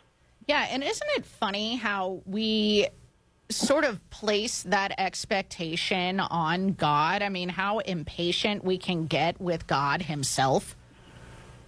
Yeah, what made me put the article up here is, there's a reading from Habakkuk, how long, O Lord, I cry for help, you don't listen. It's a human cry, and a lot of the Psalms start out in Latin anyway, in the Latin breviary with Usque quo Domine, how much longer, O Lord? But we put this expectation on God, and, if you look at the age of the universe, what we know, at least what we think we know scientifically, that it's about, 12 billion years, or who knows? How do they know this stuff? I don't know. But it's been here a long, long time, and we've only been here for a sliver of that time. And you're like, wow, did God really spend like 12 billion years to get this thing ready just for us? And in some sense, yes. I mean, we're here now as a result of processes that took a long time from our perspective. But for God, there's no delay because God lives in the eternal now. Yeah. And thank God, too. I think about all of the times that I'm impatient with God for not acting on this or that request that I happen to have. But I also know, thanks to we hear this so often in the responsorial psalm, I think, at Mass on Sundays, that he is slow to anger and rich in kindness. I mean, thank God that he is patient. Yeah, if God's patience is directed to our salvation. If God said, okay, right away, now, whoops, give me more time, Lord, then all of a sudden, we don't want quickness. And we are pretty fickle, aren't we? Mm-hmm. I want to go back to his reasons. You mentioned that there are plenty of things that we don't know about why God doesn't seem to be in a hurry. But what are those known reasons? What do we know about why God takes his time? Well, you want to maybe think for a minute like a parent would have to think. They could rush to solve every little math problem their kid had in their homework assignment, but that's not a wise thing. It's good for the kid to take time and try to figure it out and learn it, and it becomes something that they then have some ownership over.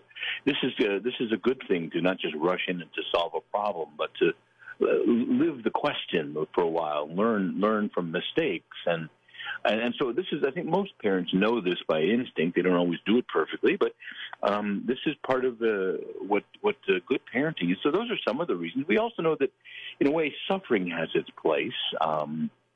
That is to say that we don't like this, but it does have a role in our life. Suffering teaches us to be humble. It teaches us to be more heavenly minded. That reminds us that this world isn't the answer.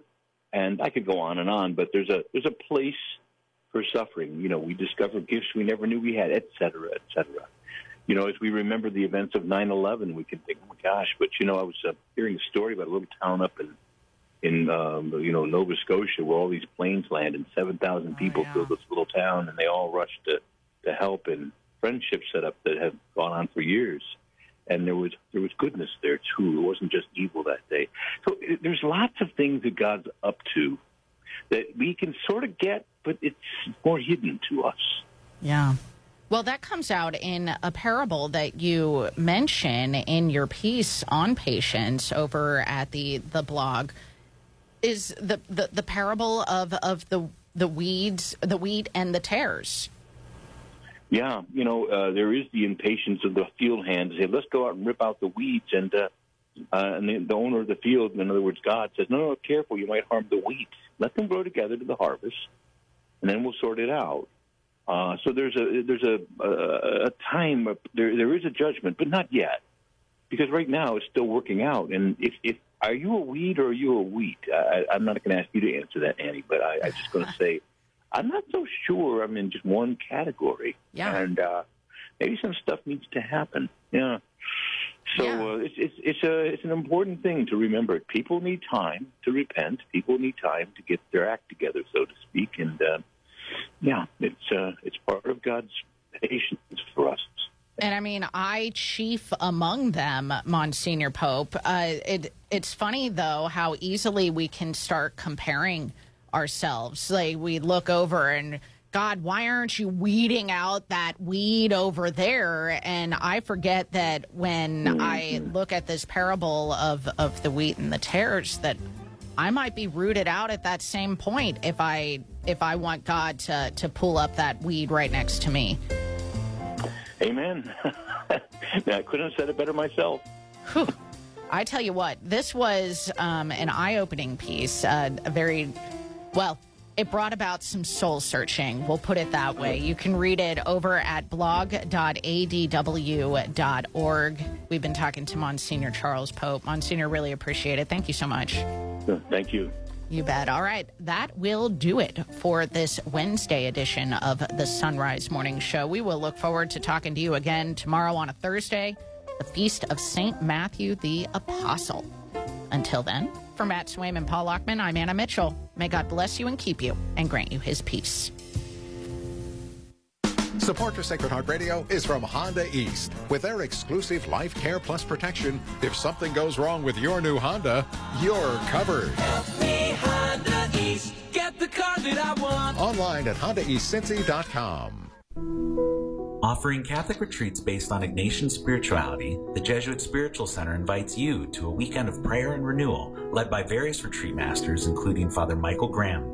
Join others for a weekend of silence as you experience the great treasures of the spiritual exercises of St. Ignatius of Loyola. Register now at JesuitSpiritualCenter.com. JesuitSpiritualCenter.com. That's JesuitSpiritualCenter.com. JesuitSpiritualCenter.com. The highest standards, integrity, and best practices are core values at Rainbow International of Cincinnati and Northern Kentucky, your partners in residential and commercial insurance repair and restoration. Rainbow International, proud to support Sacred Heart Radio. 513-271-1000. Hi, I'm Patrick Cagney with Cagney Family Real Estate, Coldwell Banker, proud to support Sacred Heart Radio. My father, Guy, sister Mara, and I have more than 60 years of real estate experience to help you with the most important buying and selling decisions. 513-319-7312. This is John Kennedy, a State Farm agent serving Northern Kentucky and Cincinnati and a proud supporter of Sacred Heart Radio. Whether it's home, auto, or life insurance, I can help with any of your insurance needs. I can be reached at 859-485-2000 or online at johnkennedyinsurance.com.